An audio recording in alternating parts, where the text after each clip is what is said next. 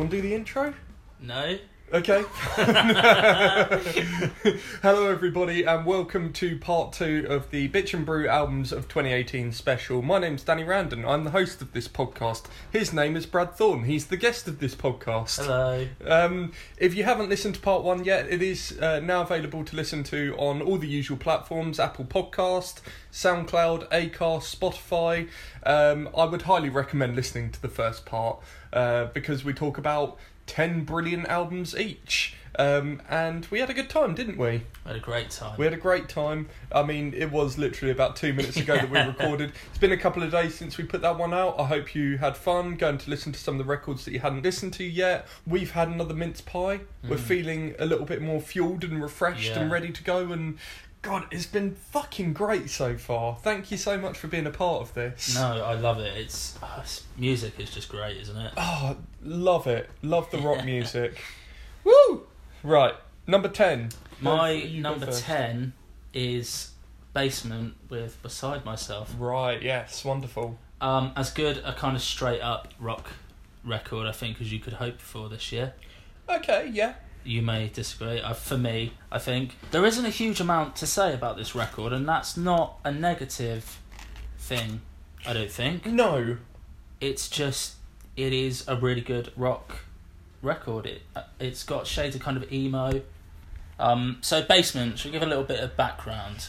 Yeah, let's Basement. give a brief background, because they've become a huge kind of cult name almost with this more contemporary wave of emo and alternative rock. Yeah, they've become kind of quietly massive, haven't they? Oh, yeah, almost certainly. This is their 4th album. Previously, they've been a bit more grungy. Bit more of a heavy guitar tone in the past. This one is just one huge song after another.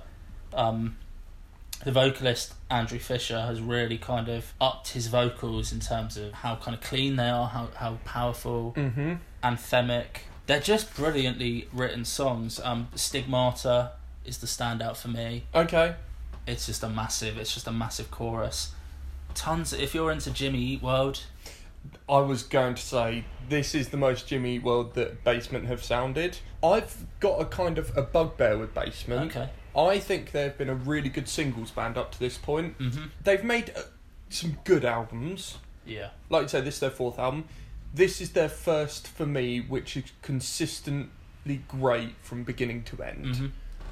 I would probably say to you and anyone else that feels that way that Colour Me in Kindness, which is the 2nd album, which is probably the sort of the closest thing they've had to me for a great album. It's the very first one I different heard to from them.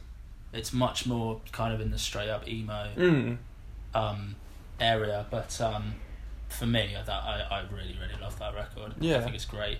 What you were saying about the straight up rock bits, there's a song called Nothing Left. I wouldn't be surprised if that song was on The Colour and the Shape by Foo Fighters. Yeah. Instead of this record. And that, that is obviously one of the best records of the 90s. I think Be Here Now is... It might actually be my favourite Basement single to date. Oh, wow. It's another standout. Yeah. I mean, it kind of... I'm looking forward to seeing them kind of play some of these songs live alongside you. So you went to see them a couple of weeks ago, right? Yes. At the 1865 in Southampton. Indeed. I unfortunately missed out. How was it? Briefly. I mean, you did miss out. Not to rub it in. Yeah. But especially with Joyce Manor supporting. Yeah. I mean, fucking hell. I will see Joyce Manor eventually. You will. They're coming to. They're coming to the Southampton Joiners on 4/20. Basement have always been brilliant live.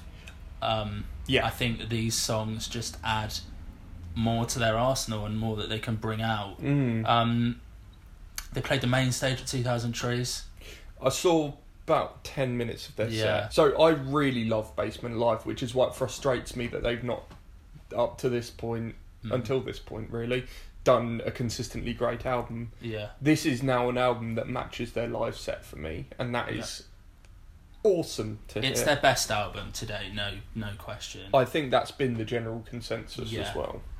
They're a really cool band. Their sort of stage presence and their whole image, they're really cool, which I think can be quite an important thing. I think, if a band's cool. I haven't got much more to say about this. No, I think brilliant. yeah, it's a great straight up alternative rock record, like you said. Bits of Foo Fighters, bits of Jimmy Eat World. There's the second to last song, "Reason for Breathing," kind of indicates some more sort of interesting progressive thing. I don't think they're going to become like Tool all of a sudden, but the sort of off kilter rhythm of "Reason for Breathing," I was like, oh wow, that's something a bit shows what different they're capable of. Yeah, I think I've kind of misjudged Basement a little bit up to this point. Should I go back and maybe listen to their other albums? Definitely go back and check out Colour Me in Kindness. I could see why people would think the first album leaves a little to be desired. Right. I still absolutely love it. It's the last album for me that I think was almost the prototype for this one. Yeah, when you listen to work songs like quite Aqua as well. Sun and For You the Moon. Yeah.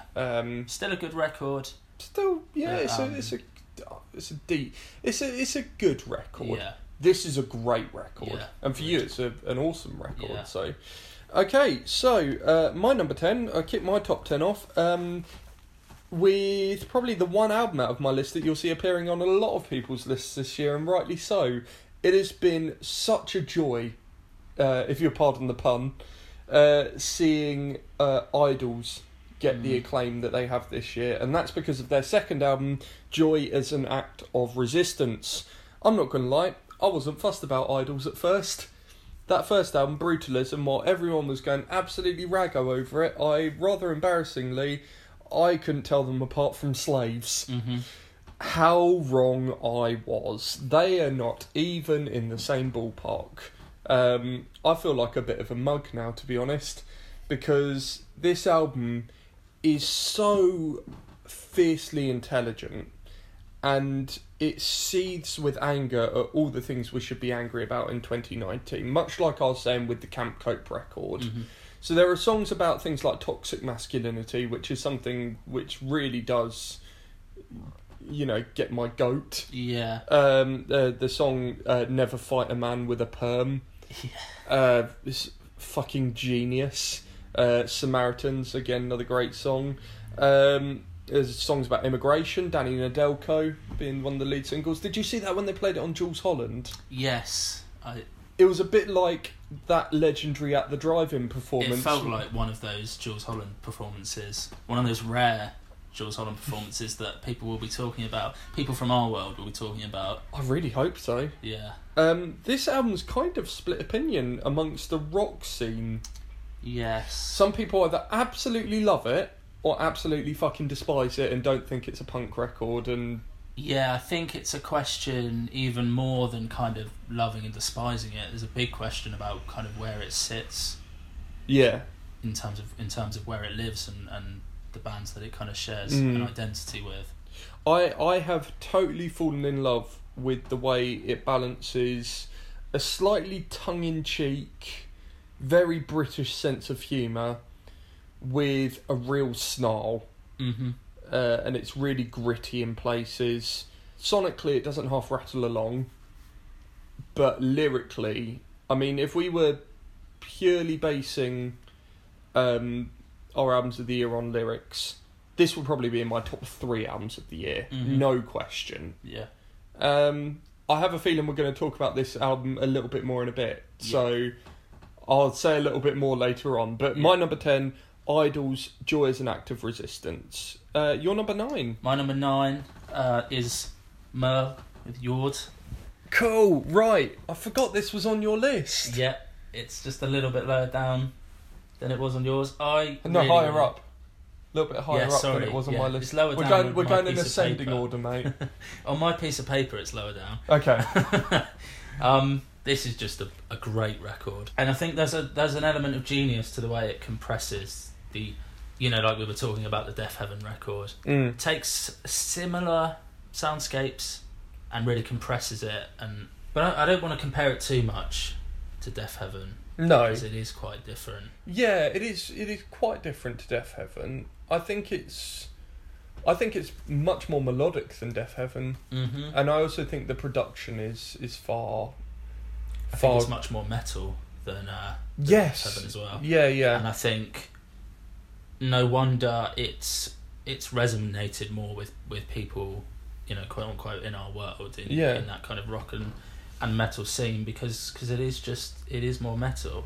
It's absolutely crushingly heavy. Yeah, some of the riffs on it are just... Mm-hmm. Again, there's quite a lot of post-punk. I hear The Cure, I hear My Bloody Valentine a little bit, which is something that is going to get me on board pretty quickly. We've spoken about this album quite a lot. It's really lush, despite being really heavy. Yeah. Much like I said about Conjurer, I fail to see how anyone that likes the heavier end of things can't find something to like in this, to be perfectly honest. And it's a lot more accessible than things like Death Heaven or Oathbreaker. Yeah. It's maybe a good place to start. I think, like we said on the first part of this podcast, if you feel like you maybe didn't instantly vibe with the Death Heaven record, go and check out this one. Myrtle. Yeah, definitely. Yord. So that is your number 9. Mm-hmm. Great. My number 9. Again, it's great to see the dues that they're finally getting owed this year is Palm Reader. And their third album, Braille. Holy fucking shit, this record is amazing. It is. So, I've been a fan of Palm Reader for a long time, about 7 or 8 years at this point.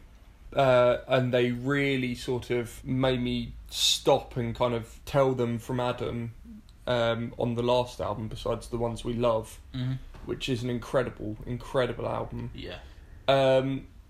This only goes further. And the thing about Palm Reader is, I was hoping that they would refine themselves a little bit. Because I remember when I used to see them live, and it was just chaotic. Yeah. And it's like, that's great, but, I'm not seeing a huge amount of variety here. Yeah. This record, you get bits of Deftones. Yeah. You get bits of Will Haven. I know they've just been on tour with Will Haven, so I think they went down a storm on that tour, if I can recall from the things I've heard about it. I think the biggest improvement, Dan is a fantastic drummer, and their guitarist Andy Gillan with his magnificent hair, and Sam, awesome guitarists, and Posh, their bassist, really makes a fantastic rhythm section alongside Dan. But the person who's improved most on this record is Dan again, their singer.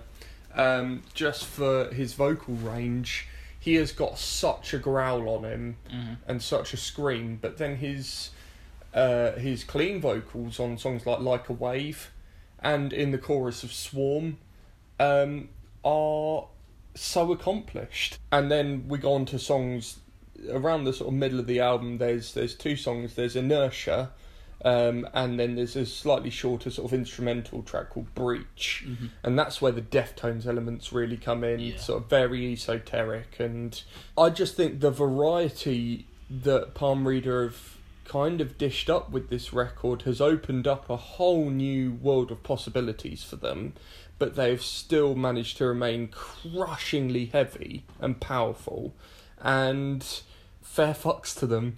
So good to see that they've worked hard for so long, and people are finally paying attention to them on this record.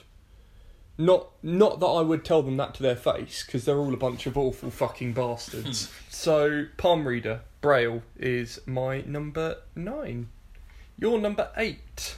My number 8, spoke about it just a moment ago. Idols, Joys and Acts of Resistance. Cool, alright then. I don't have a huge amount to add. I think you've covered it very, very nicely. I think, in the kind of Slaves comparisons, I don't think they're... On surface level, does it sound a little bit like Slaves? Well, yeah, it does. Yeah, I mean, that was kind of my initial impression of Idols. I think the difference being scratch below the surface of Slaves and there's nothing. Yes, nothing there, exactly. An empty chasm. Scratch beneath the surface of Idols, and there is a lot of very deep stuff, a lot of stuff that will resonate, I think, in society and personally. There's a lot there. There's a lot there beneath the surface. I think it's punk. Of course it's punk. Yeah. I think they have a problem with being called a post-punk band, if I'm right in thinking. Although there are definitely some post-punk elements of this. Yeah, there is. I don't think I would call them a post-punk band. There's the pace, elements there's too of much it. pace, I think. Yeah. Yeah, the whole accent thing doesn't bother me. No. Just to address some of the kind of frequent criticisms, but this is the kind of band that I shouldn't really like. I think they're what you might call maybe like a Pitchfork type band. Yeah. That sort of band. I normally find that they leave me a little bit cold, and I don't quite see. Thinking Man's indie rock sort of thing. Yeah. Okay.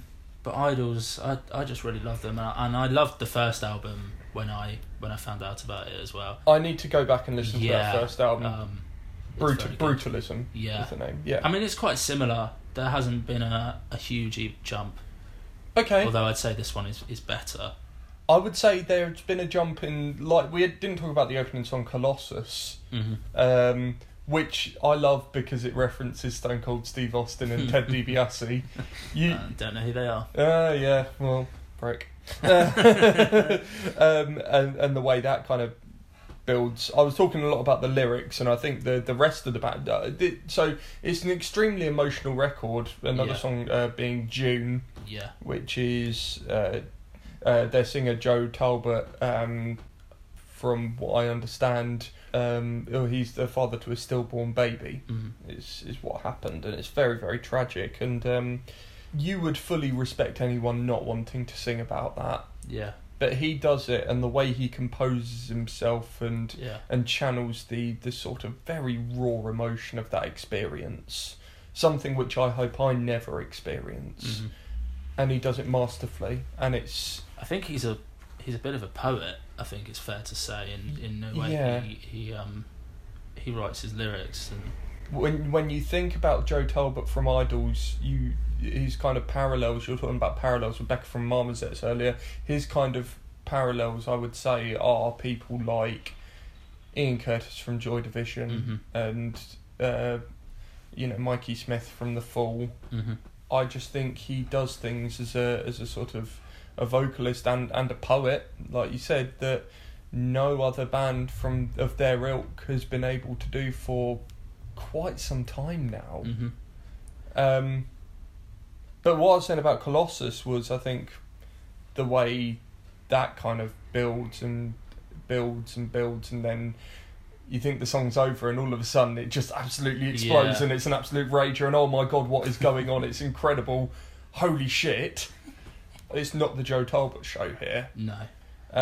They're a very accomplished band, and they have become quite a massive band. I tried to get tickets for the tour they announced, didn't get them. Don't want to talk about it, it's fine. I'm over it.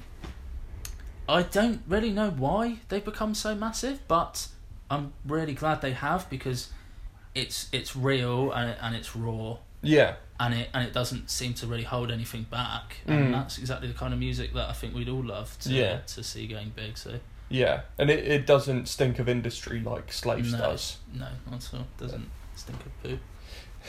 Stink of poo. You do know you can swear on this podcast, I know, right? I don't want to. You don't like the bad swears. You don't swear that much. You're quite a polite. Oh, fuck quite off. Well-mannered. Fuck off, you can. Sorry, I went into Tom Hardy playing Bronson there for a second. Have you seen that film? Yep. It's fucking bizarre, It's isn't a it? bizarre film, yeah. Yeah. About a bizarre man in real life, as I understand. So. But we're not going to talk about Charles Bronson now. We're going to talk about my number 8 record of the year, which is an album we've already talked about. But oh my god, I can't wait to talk about it again, because it is Maya by Conjurer. Holy shit! Did I mention this is a debut album? Yes, you did. I have a question to ask you. Okay. The answer's no. Okay. Are Conjurer the best heavy, and I mean heavy, band in Britain at the moment? For me, although they're quite different, no. There is a couple that I like more. I know you wanted to hear yes. I think there's a couple of bands in a similar sphere. Okay. But in terms of their specific sound, then yeah. Yeah. I don't hear any bands doing specifically what they're doing. I think, That's yeah, it, in yeah. terms of extreme music. Yeah. Because heavy is very, very broad. Yeah. And there are I some, think, yeah, and there if are you're some saying heavy really, bands. really bastard heavy, then Extreme. yes, then I yes. would say it's between them and Employed to Serve. Mm-hmm. Again, both Holy Raw bands. Yeah. I think it's a knife fight between the two of them to be the best extreme band in Britain at the moment, certainly Yeah. of their generation. Yeah. And I guess the thing with Conjurer is what Employed to Serve do is an element of what Conjurer Yes. do. You know, Yeah. that kind of hardcore. Yeah. thing. Employed to Serve is obviously much more hardcore. Yeah. But with the Conjurer, you've got with the Conjurer, With the the Conjurer, you've got death metal, you've got black metal, you've got black and death metal, you've got grindcore. Fucking hell, Wretch. yeah. I thought I was going to shit myself the first time I heard Wretch. It is one of the most sort of blindingly heavy Yeah. songs I think I've ever heard, and it doesn't let up. Yeah. It is nihilistic, it is spiteful, but then it's also on an album which has a song like Thankless. Yeah. They've got two vocalists, Yeah. Brady and Dan, and the vocal interplay between them is fucking fantastic, by the way. Dan's got a sort of deeper death metal bellow, where Brady's got a sort of more black metal-y shriek. Yeah. I think the vocal interplay between them is one of the best things about this makes record. the deeper vocals, I think, hit even harder. Oh, than they God, would yeah, having yeah. the contrast. Yeah, especially on Choke, the opening song, where Yeah. they kind of do the same thing in tandem, and it's just, you feel like you're not going to make it all the way through this record, but you do, Yeah. and all the better for it. It's a scary thought that they've only just scratched the surface with this. Yeah, I mean, I definitely do think they are the, if we're talking about extreme music, I think Employed to Serve have got big things coming in 2019. We know there's a new album coming out. They've just signed to Spine Farm. But at the moment, as far as 2018 goes, and hopefully into the future, Conjurer are the best extreme band in Britain right now. And I don't know how long we can talk about this. We're just going to end up spaffing off about it for ages. Should we just put Conjurer on and have a cuddle to it? Yeah, let's not worry about the other. Yeah, it's fine. All right, well, thank you very much, guys. This has been the Bitch and Brew Albums of 2018 special. No, in all seriousness, number 8, Conjurer, Maya. If we haven't said enough for you to go and check out this record, then you're a bit of a twat, really. Brad, you're number 7. My number 7, we've spoken about it a bit, is Palm Reader with Braille. Cool. I'm really glad this made your list. Yeah, I'm just... Really professional, mate. Yeah, I know. Palm Reader. Braille. Well, you are wearing a Palm Reader long sleeve at the moment. It's lovely, absolutely actually. Love this long sleeve. Yeah. It's a bit of a reinvention for Palm Reader, isn't it? I don't know if they would feel that way, but from the outside, looking in, it feels like a bit of a fresh start, I suppose. Yeah. Second wind. A second wind. They feel real, kind of really energised. I as you said, I love all their records. Yeah. The second one was really, really great. This is the best one, I think, by some distance. By a country fucking mile. I haven't got a huge amount to add. You covered it pretty well. The vocals are great. I think they're the biggest point of growth. Okay. I think. Internal Winter was my most played song on Spotify, and I think that tells you all about how much I love this record. And the way that kind of builds from those sort of dirgy guitars.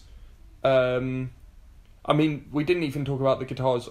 Sorry, we'll come back to Internal Winter in a minute. There's a song called The Turn towards the end of the album. The way that ends with those sort of down-tuned guitars, the sort of sludgy grooves. Yeah. Again, like, I thought I was going to shit myself listening to Conjurer. I actually shit myself listening to the end of The Turn by Palm Reader. Just thinking Lovely about it stuff. makes my stomach bubble a little bit. The guitars in this are, I use the word, it's a frenzy.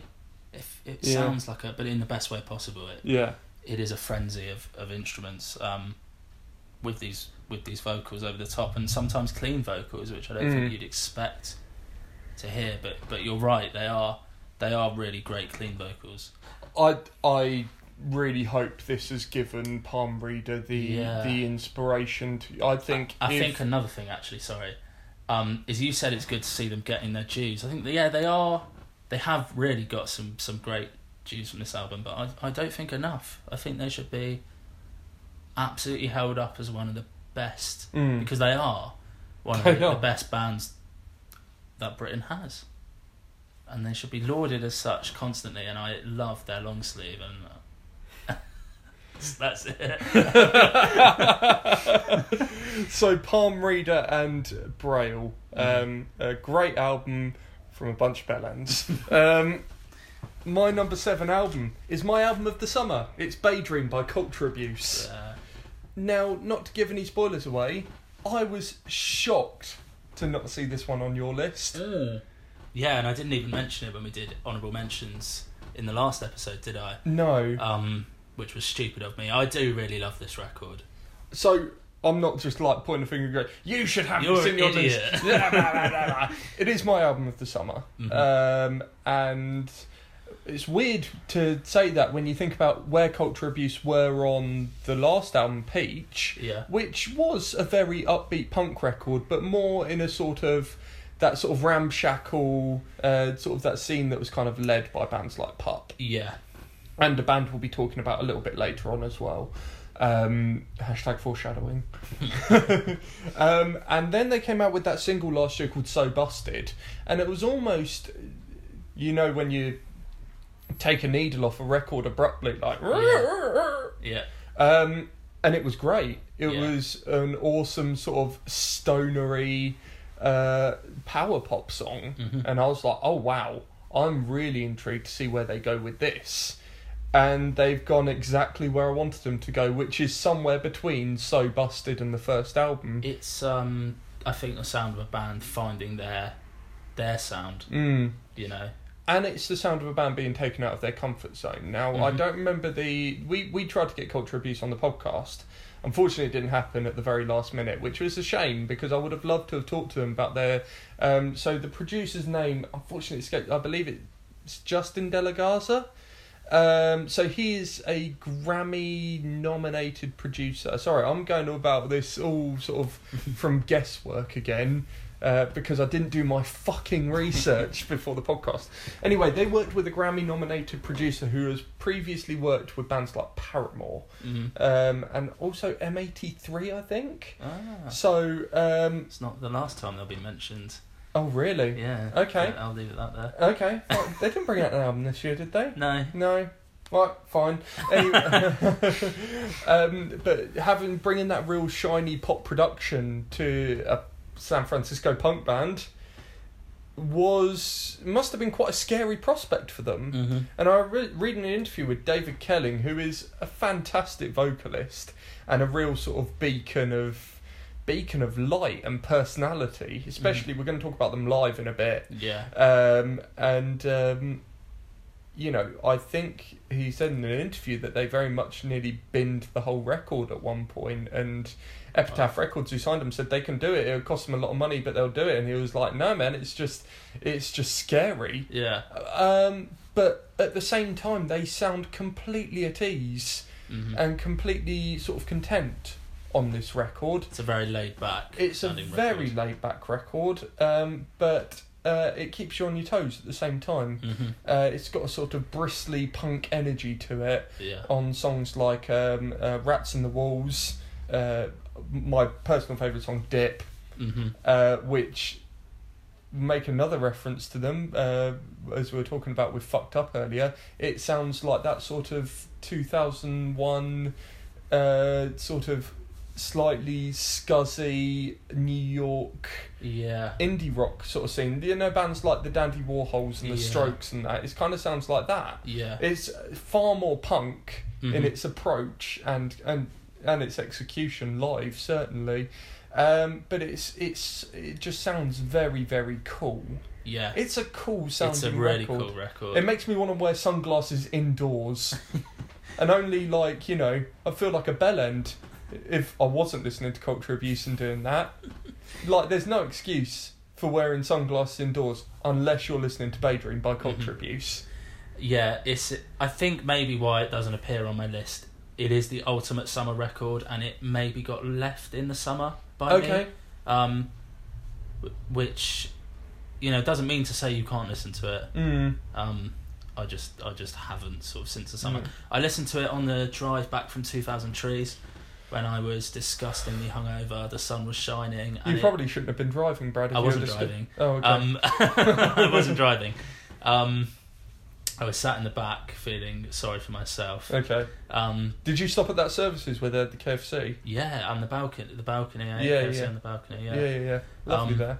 That was like an I ultimate had a really good poo hangover there. I had a poo. I wouldn't say it was good.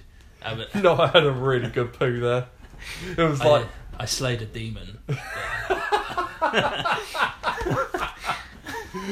Right, yeah. Or the demon slayed me, whichever way you want to look at it. While eating a KFC. No.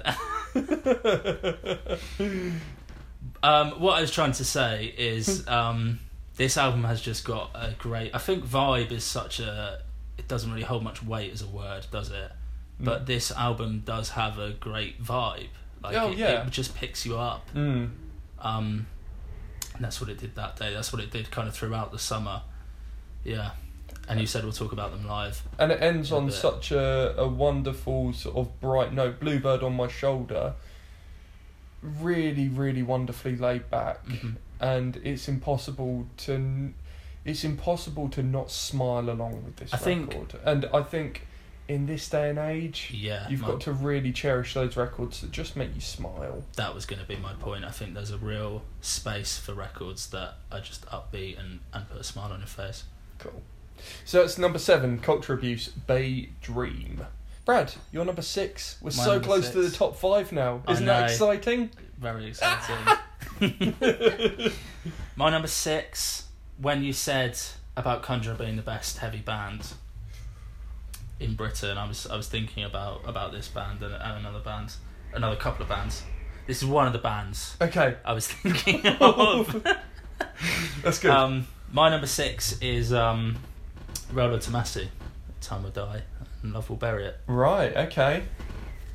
This is a great record. It's Do you think it's, while you're looking for your notes, do you think, again, that it's Rolo Tomasi's best album? Yes. I'm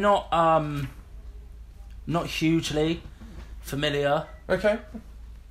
With their past, they're past work. They're a band I've always greatly respected as opposed to loved. Yeah, I think you're right. And I think Grievances, that was the album before this.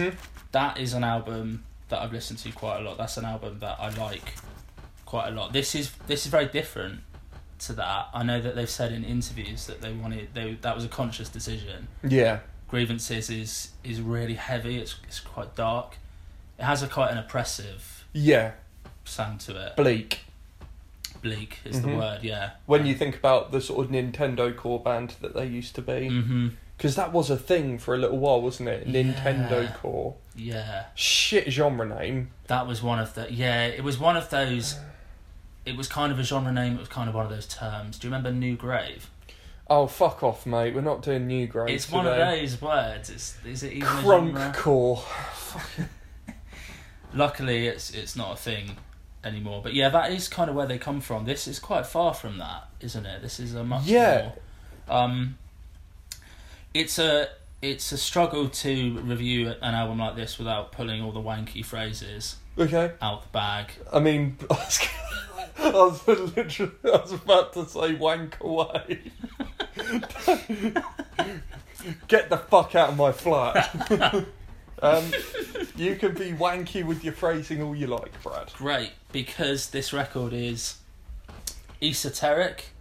Yeah, is a word I would use. Yeah. It's produced, I think, to absolute perfection. It just sounds amazing.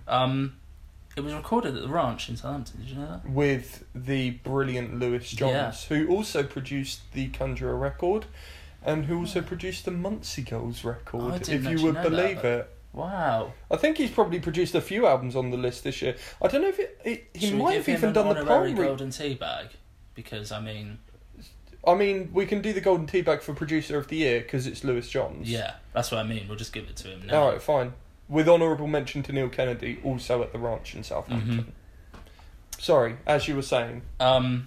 Yeah, it's just, it's epic. It's esoteric. It's epic. Yeah. Do you remember when there was a bit of a thing on Twitter about this should be nominated for a Mercury Music Prize? I do vaguely remember it. Yeah. I think that's quite a good way of summing up how this record sounds. Does that make sense? Because it is the kind of music that you would associate. It brings that kind of music into a much heavier... Yes, yeah, I would definitely agree. Mm-hmm.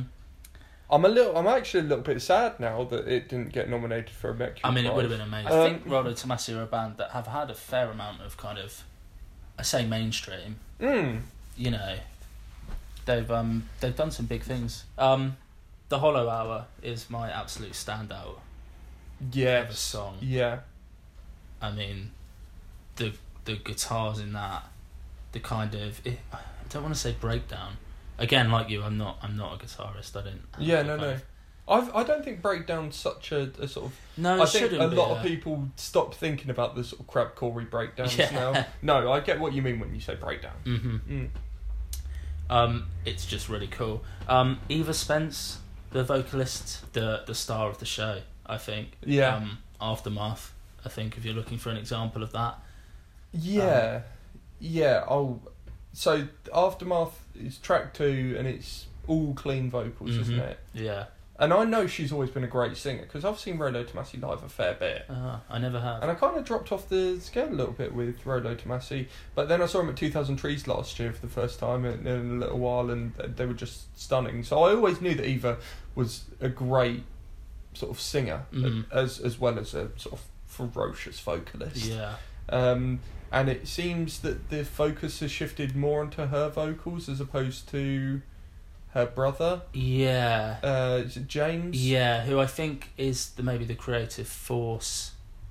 Certainly. Sort of chief. Yeah, he works with the synthesizers and what have you. So it's nice to see Eva taking much more of a lead on this record. Yeah, and I mean, you wouldn't believe that all these sounds are coming out of the same person. No, it's superhuman and in it's that respect. Scary in places. It's a little bit scary. It really is. Yeah. So Rolo Tomassi, Time Will Die and Love Will Bury It.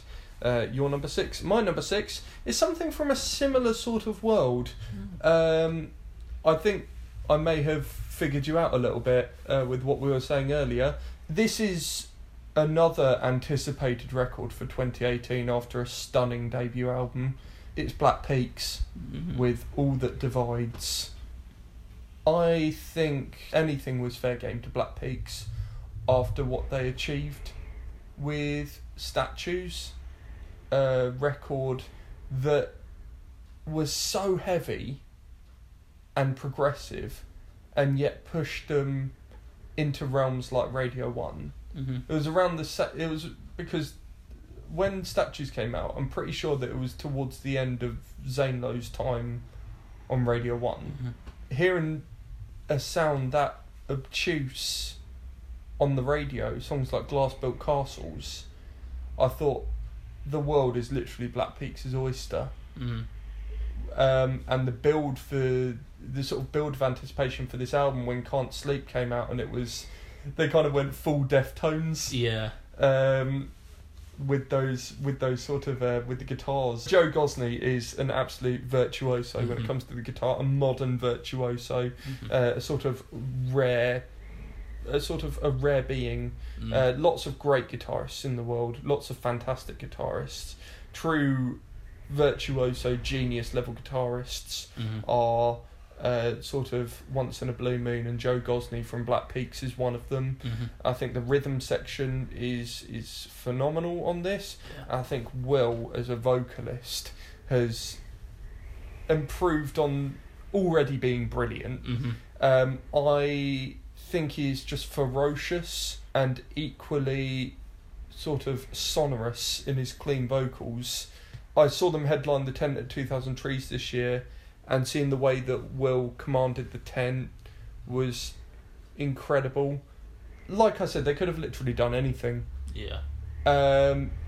And I wouldn't have blamed them if they went a little bit more palatable, and I thought they would after I heard Can't Sleep. But Can't Sleep is probably the most accessible track on the record. They have gone super progressive with this album, and I love them for it. The second song, is it called The Midnight Sun? Yeah, I believe that's the title of it. Second song on the album is like an 8-minute proggy epic. Yeah. And you know, it goes into Electric Fires. Yeah. Which was one of the singles. Again, sort of they've been very smart and released all the sort of palatable singles, songs as singles, really, and then the rest is, you know, because you're drawn in by Can't Sleep and because you're drawn in by Electric Fires and Home. Oh my God, Home. Yeah. You are kind of automatically drawn in by the rest of the album, and stuff that may have previously been a little bit alienating to people who may not necessarily be au fait with progressive music are so drawn in by those singles that they'll listen to the more progressive stuff and it will be on a par, if not better. Yeah. There's a song sort of halfway through the album. What I really like about albums this year is, I don't know if you've noticed this, where a lot of albums usually have about 10 songs now. It was sort of the case a few years ago where it'd be at least 12 or 13 songs. Some going up to like 15, 16. It's like, it's a bit of a slog. I get it if it's like a double album like the Fucked Up one, but I like the fact that a lot of these albums have 8 to 10 songs on them now. Yeah. I like that. I'm a busy guy, you know. So this Black Peaks album has 9 songs on it, albeit some of them are quite long, but I you know, I don't mind that because it's Black Peaks. But the song sort of towards the middle of the album is Ether. Yeah. It's almost a little bit Pearl Jam. Yeah. Which is bizarre to say. Was not expecting Black Peaks to go down that route. No. Maybe more. I've just thought A Perfect Circle perhaps would probably be a better comparison. Sort of slightly more ethereal and left of centre than Pearl Jam. A little bit. Tool a little bit, you know. But just hearing them go sort of full clean for a song. Yeah, it feels like the most experimental song on an album that is experimental by nature. And that the sort of clarity that is achieved with that song is staggering. So yeah, I am fully in on Black Peaks being the biggest band in Britain and yet sounding as sort of left of centre and obtuse as they do on this record. It's fucking brilliant. That's my thoughts on All That Divides by Black Peaks, my number 6 record of the year. So we're into top 5 territory now. Yep. So number 5. From here on in, these records are all just absolute. So from here on in, all of these records at some point have been my number 1 album of the year. Yeah, same for me. I think the order... Actually, Black Peaks has been at one point as well. Don't read too much into the order after this point, basically, because they're just 5 brilliant records, to be honest. I mean, I've kind of decided on the order of my 5 now. Okay. I'm kind of settled and gone, right, that is how I want it to be. But at some point, these were all number 1 records. Yeah, same for me. My number 5 is Dose Your Dreams by Fucked Up. Which is weird because we were talking in person about, as you mentioned, about Stephen Hill bringing this to our attention. And you said, have you listened to the Fucked Up record? And I was like, no, you know, it's a double album. This was about 2 weeks ago, wasn't it? No, maybe was it 2 weeks ago? This was at the Nervous show? No. I'm thinking of... Oh, was it when we went to go and see Culture Abuse? Yeah. Okay. Yeah. So this was like October time. Okay. Okay, yeah. So maybe like, just a little over a month ago? Yeah. And I did. I listened to it a couple of days after that and haven't really stopped since. I just absolutely... I really love it. It's not higher because... I suppose, or maybe I think when I reflect on 2018 in years to come, I may think of this as the best album. Perhaps, I'm not sure. It's certainly been climbing and kind of stopped at number 5, if that makes sense. You know, right? Okay. It's an incredible album, and it sounds to me like it shouldn't really work. It's like all these kind of spinning plates kind of balancing. Do you know what I mean? In terms of all the different sounds that are going on. They're a 6-piece. And I get the impression that the band, obviously this is guesswork, just kind of sounds a bit like a sort of a power struggle in terms of a band full of creatives bursting with ideas. Yeah. And they're all grabbing for the mic. They're all grabbing for the megaphone. And it just works. It just works. The kind of the disco beats and the female vocals at times. You mentioned M83 earlier. I just got a little bit reminded of. I listened to M83 a little bit. Okay. Kind of French electronic producer. Yeah. Their most recent album had a kind of a disco vibe with some kind of cool female vocals on. It's more of a parallel just that exists in my mind. I don't think they don't really have anything to do with each other sonically. It's just that it's mental to make a connection like that in your head when what you're essentially dealing with is a kind of a hardcore punk record. You know? Crazy. Again, you covered it pretty thoroughly. Talking Pictures is a song that I absolutely love. That's a bit more of a kind of straight ahead, as straight ahead punk as this album gets. Yeah. Which isn't very. Mechanical Bull is one that stands out to me for its sort of industrial-esque elements. Yeah. There's a really delicate sort of shoegazy song around the middle called How to Die Happy. The title track is so bizarre because it sounds like sort of something from the Manchester scene in the late 80s. So I know this is a common reference point, but it sounds like the Stone Roses. Yeah.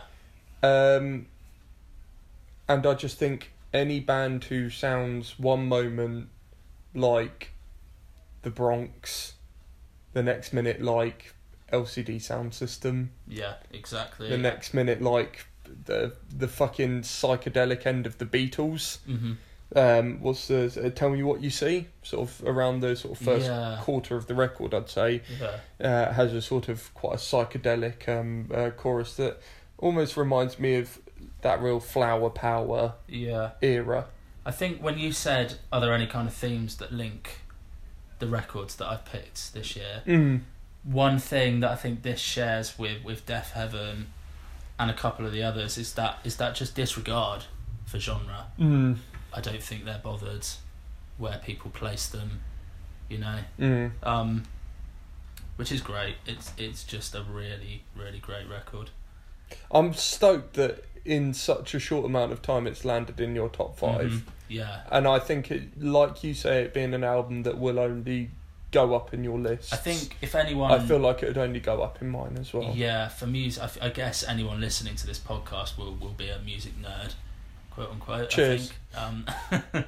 I'm happy to be a nerd, mate. Don't worry. Yeah, no, it's not a derogatory term at all.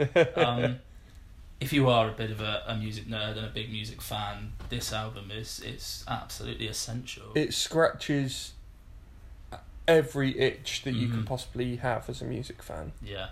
Cool. So, Dose Your Dreams by Fucked Up, your number 5. We're going into my top 5 now. An album you spoke about earlier. It's The Excerpts with Hold On To Your Heart. I had a feeling this would be right up the front end of your... Yeah. I love The Excerpts. I have loved The Excerpts for a good few years now. This is my favourite Excerpts album to date because I think it works best as a full body of work. Again, only 10 tracks long. I'm really liking this whole short albums thing going on. I kind of watched the excerpts towards the tail end of their There Is Only You cycle, the headline What the Fest in Southampton. I referenced this one when we had Murray on the podcast, and I think it was quite he was quite humble, and not necessarily humble, but he was quite open-minded about my thoughts on it, because it was a great show. But again, I was watching the excerpts in the joiners, and it was half full, and I kind of looked on stage at a band who I think kind of were in the middle of a bit of an identity crisis. It was like, where do they go next? I'm really not sure. So they've reinvented themselves. I can't see a more sort of stark reinvention of a band having happened this year. No. So the following year, having seen them in the tent at 2000 Trees, doing a sort of a last minute set. So they're the kings of 2000 Trees, basically. They played nearly every year. I would like to see them headline at some point. Don't think they're quite there yet. Maybe one more album will do it. I can hope. And it was like seeing a totally new band. The sort of the bravado and like I said about Murray being a tart, the sort of swagger and a sort of quite it's almost like a John Hughes movie. It's a comparison that's been made a lot, with this sort of Breakfast Club punch in the air moment, that sort of final frame of... I think that started with the band. The band were quite... Yeah, it's very cinematic in that respect. We've talked a lot about cinematic records today, where, you think of Merle and you might think of a film like The Revenant and the way that's sort of cinematically chilling, or you think about the Peen album being like The Shining. This is almost like a sort of John Hughes Rite de Passage movie. It is like the glory days of the 80s, or it's like Marty McFly doing the fucking guitar solo at the end of Back to the Future. It is joyful, and it feels refreshing every time you listen to it. And that's a lot to be said of a sort of radio-friendly pop rock record, to be refreshing every single time you listen to it. We've already gone through a lot of the songs that I love. Like you said, Drive Me Wild, featuring Will Gardner from Black Peaks on sax. Incredible stuff. Daydream as well. First Kiss Feeling is one of the big ones for me. There's a brilliant... I remember when the album came out and it was reviewed by the guys over at That's Not Metal. Brilliant podcast. Go and check it out if you haven't done so already. And I know Bees compared it to the sort of countdown on New Year's Eve. It's just one of the most joyous feelings you can ever have listening to music. I think having an album this far up the list, for what it is, which is a simple, catchy pop rock record, up against albums like the Black Peaks album, like the Conjurer album, like a couple of albums I'm going to talk about in a bit, which are really sort of testing your mind and making you think really hard about the sonics and the instrumentation. For this to be this high up the list really says a lot about what the excerpts are capable of as songwriters. This is the best excerpts record to date, and I'm so glad, much like the Palm Reader album, that this is kind of giving them a second wind. Agreed. So, Hold On To Your Heart by the Excerpts. I think we've said all that needs to be said about that record at this point. Your number 4. My number 4 is Holy Hell by Architects. Okay. I think it's not been out very long. That's really. the reason it's not in my top 20. It's the reason it's not even higher up my list, I think. So Architects are a band that's very close to your heart, I understand. Very much so. I think if anyone kind of goes on my Twitter or anything like that, they can sort of see why. I won't go too much into it here, but they are just a band that I feel very personally attached to, and I think a lot of people do feel that way about them. They have a very passionate kind of fan base. So this is their 8th album. I think it's easy to forget. They've got quite a lot of albums. They do. Yeah. We won't go into the kind of story behind I think it, if you're listening to this, you've come from a place where you already know the story of Tom Searle, and the sort of the path that the band have had to follow. Yeah. Over the course of the last 2.5 years. And I think with albums and further back, obviously, like this, that are made under these circumstances, which you wouldn't wish on anyone, there's an element of they kind of can't be any different. Do you know what I mean? It's as pure a distillation of a certain feelings, and kind of, I guess, love, loss, and life are the three things that are kind of the themes that run through this album. It's clearly an album that they needed to make. Makes it very hard to kind of review, in a sense, you know? It is, for me, as you said, a huge Architects fan, I don't think I like it quite as much as All Our Gods at this point. In terms of that being All Our Gods, an album that is, I think, a monumental album in the metal landscape. I think it's a bona fide classic, you know. Not to take anything away from this, because this album is fucking brilliant, right?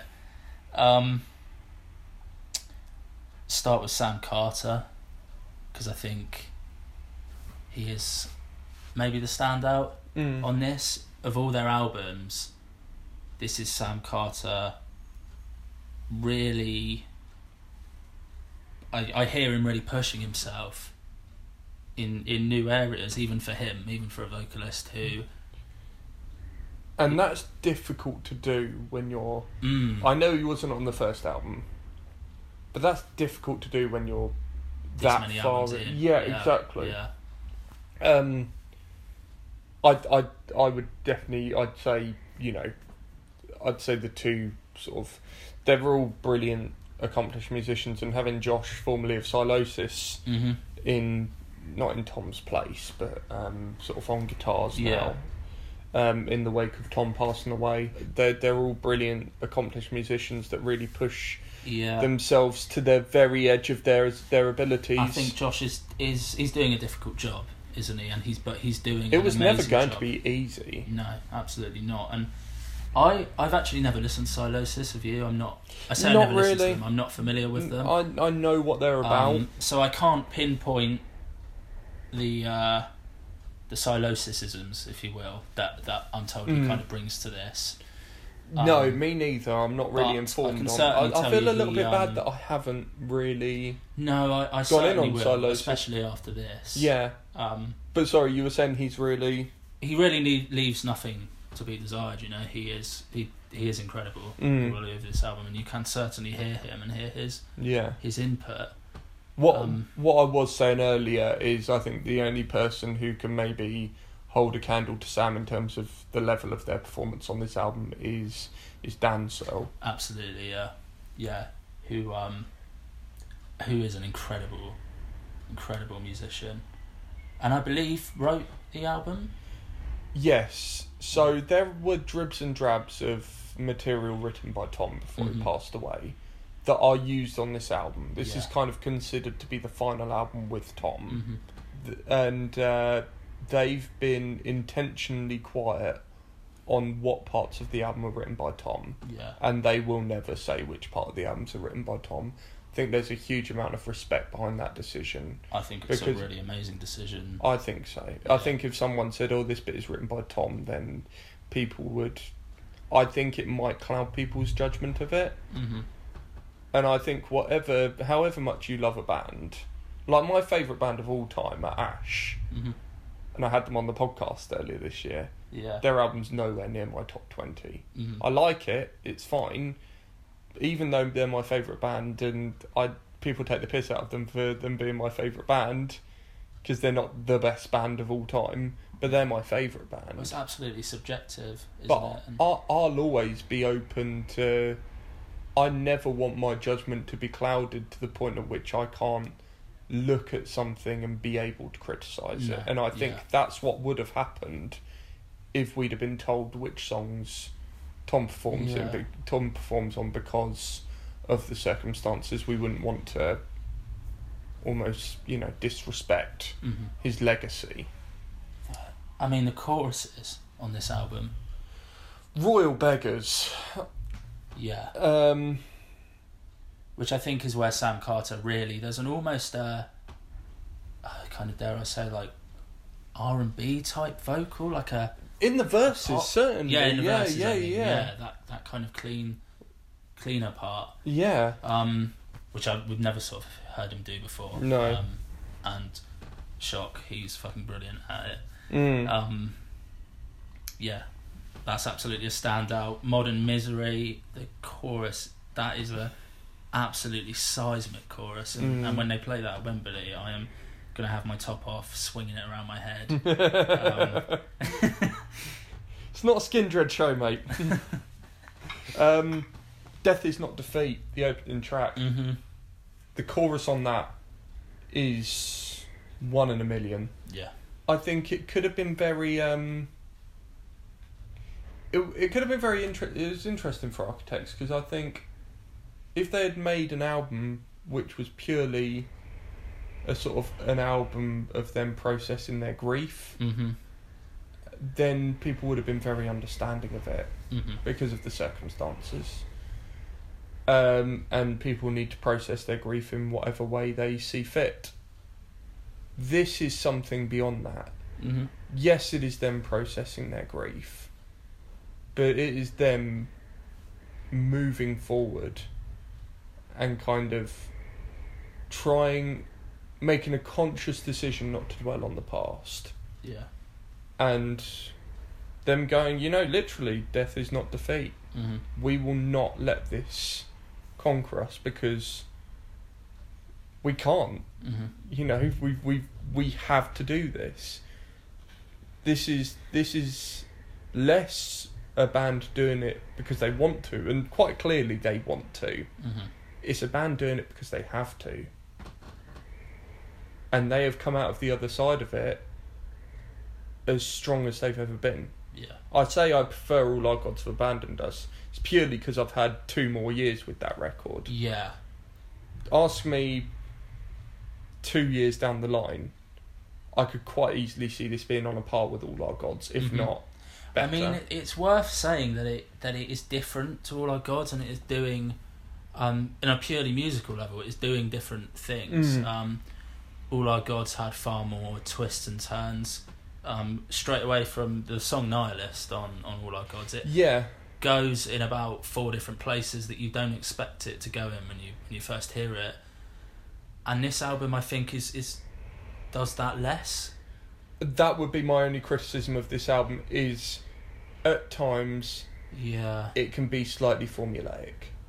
But I think when the formula is as tasty as this, when you can't fuck with a formula like that, then it's a criticism that only works in relation to the album that came before. I think. It's not an unvalid criticism, but it's not something that has bothered me. It is a fucking brilliant record, and I think that Conjure are the best extreme band in Britain.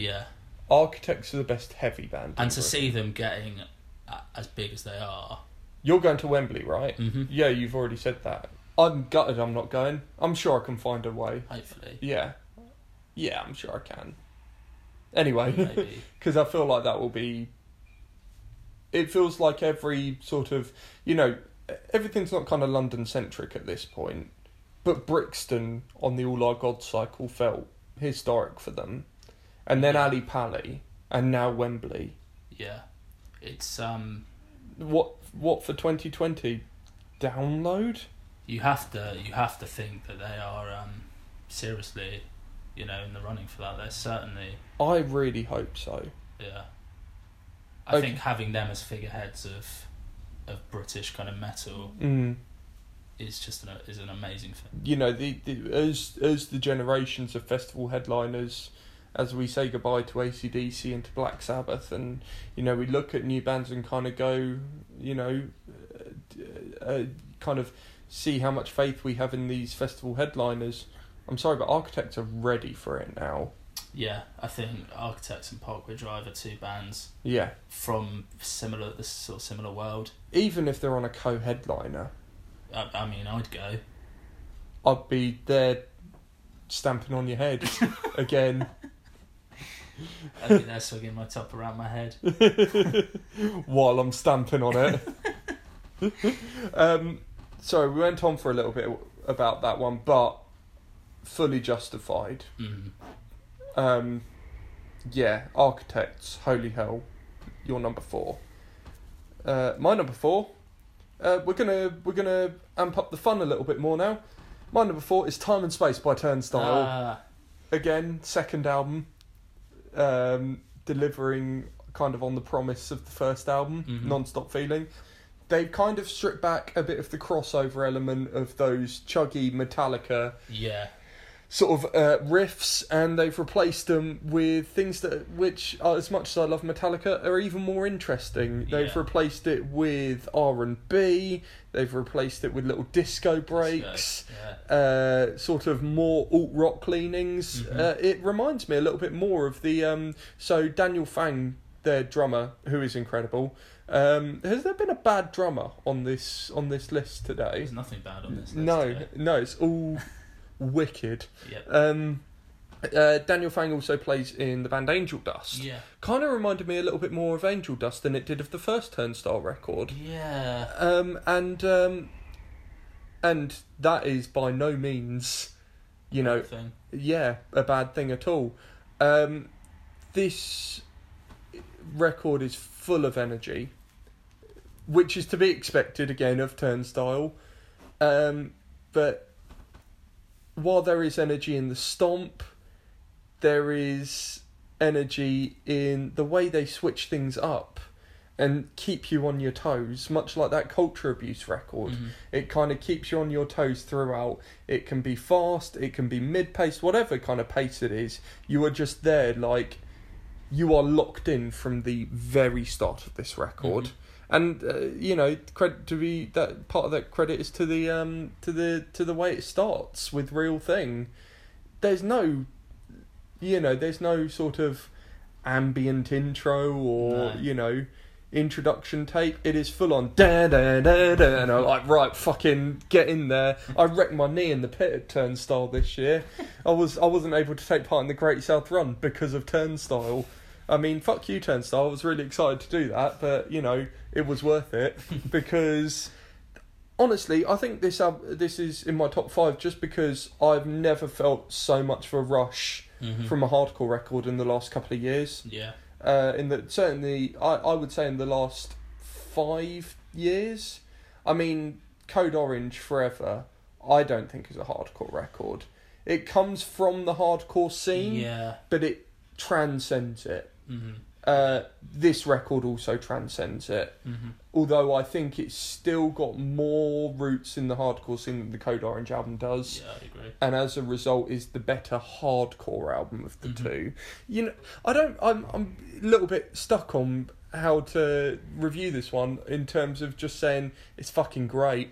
I love what they do with Moon, where it's Freaky Franz, their bassist, just doing the vocals. I think that was incredible. I Don't Want to Be Blind, sort of taking on more of that 90s alt rock thing that they have. It's sort of dirgier, grungier. There's a song called Can't Get Away, sort of around the midpoint of the album, and there's just one bit in the middle where you just hear one singular "hoo." I love that. It's, for my money, the musical moment of 2018, because you think it's going to come again. No, it's just that one. And they excel at moments like that. Are kind of peppered throughout the album. This album is such a rush. Just talking about it kind of fills me with adrenaline. And I think for Turnstile to sort of be so prominent with that scene and kind of flip it on its head earns them their place in my top 5 of the year. This is a fucking incredible record by a fucking incredible band. Agreed. So that's Turnstile, Time and Space. Your number... We're in top 3 now. Yep. Number 3 is... All That Divides by Black Peaks. I was wondering when this was going to come along because I knew this was on your list, and you were being quite tight-lipped about the Black Peaks album earlier. So the debut was my favourite album of the year it came out. Was it 2016? Yeah. Wow, it was in my top 10. I absolutely loved it. I don't know that I've seen a band arrive on the scene, in quotation marks, as fully formed as Black Peaks. Do you kind of remember when you first heard of them? Did they just seem to kind of turn up with, I think maybe Crooks or one of those early singles? The first song I heard from them was Glass Built Castles. Okay. I think maybe they had one or two. That Glass Built Castles was certainly the big one from the album. They used to be called Shrine. That was it, yeah. The first time I ever saw Black Peaks was opening for Deftones at Wembley Arena on the first album. And they looked like they'd been doing it for years, you know? They just... So my point being is that Statues for a debut album were so fully formed, and it is a bit of it was a classic in my eyes. Following it up was never ever going to be an easy thing, I think. No. Or they've made it look easy. But where I was saying that kind of the world was their oyster and it was fair game to them, that isn't necessarily saying that it was going to be a breeze. No. There was still huge anticipation around whatever they were going to do. And I think from my perspective, loving Statues as much as I... Did you just fart? No, I squeaked my shoe. No more mince pies for you. Loving their first album as much as I did, I was very... a bit nervous about this one. Were they going to go more radio friendly? What was going to happen? And you're right, they've gone more kind of progressive. They've gone more expansive. As you said with Ether. I'm wanging on a bit here just because No, it's okay. I really love this album. I haven't got a huge amount more to say than you said, to be honest. They are a band of superhumans, from Will Gardner to Joe Gosney, all the others. Liam Curley, is that the drummer? Yes. Just crazy. It's just crazy. Do you think maybe they might have been built in a lab or something? I think so. I don't think they're human. No, maybe not. Even if they're not, they're just amazing. And yet, much like we were saying about some of these math rocky records, while they are performing with superhuman ability, there is something that still kind of keeps it grounded and keeps it. Yeah, it keeps it human. Yeah, and really accessible. Really, really accessible for an album that goes to as many places as it does. It's really accessible. I can't see anyone being kind of alienated by any of the stuff they're doing, which is a very kind of difficult balancing act. Yeah. To pull off. I think Home was a contender for my song of the year. It's colossal. I'm just thinking about it now. Like, they are one of those bands. I mean, it's their second album. You know, it's much like the Conjurer thing being the debut. Yeah, I know. I keep doing that, but no. This is what we were talking about at the beginning of the episode about. A lot of these bands are not heritage bands at this point. We're not talking about. Obviously Architects were on their 8th album, that's fair enough, and Fucked Up is like their 5th album, I think, but a lot of these bands are young bands on their debut or second album, and that is incredibly exciting. And I mean, the bands that you'd lump Black Peaks in with are Mastodon and Dillinger Escape Plan, bands that Dillinger are obviously Tool no longer around. Tool as well, yeah. It's when you think about that, it's mental.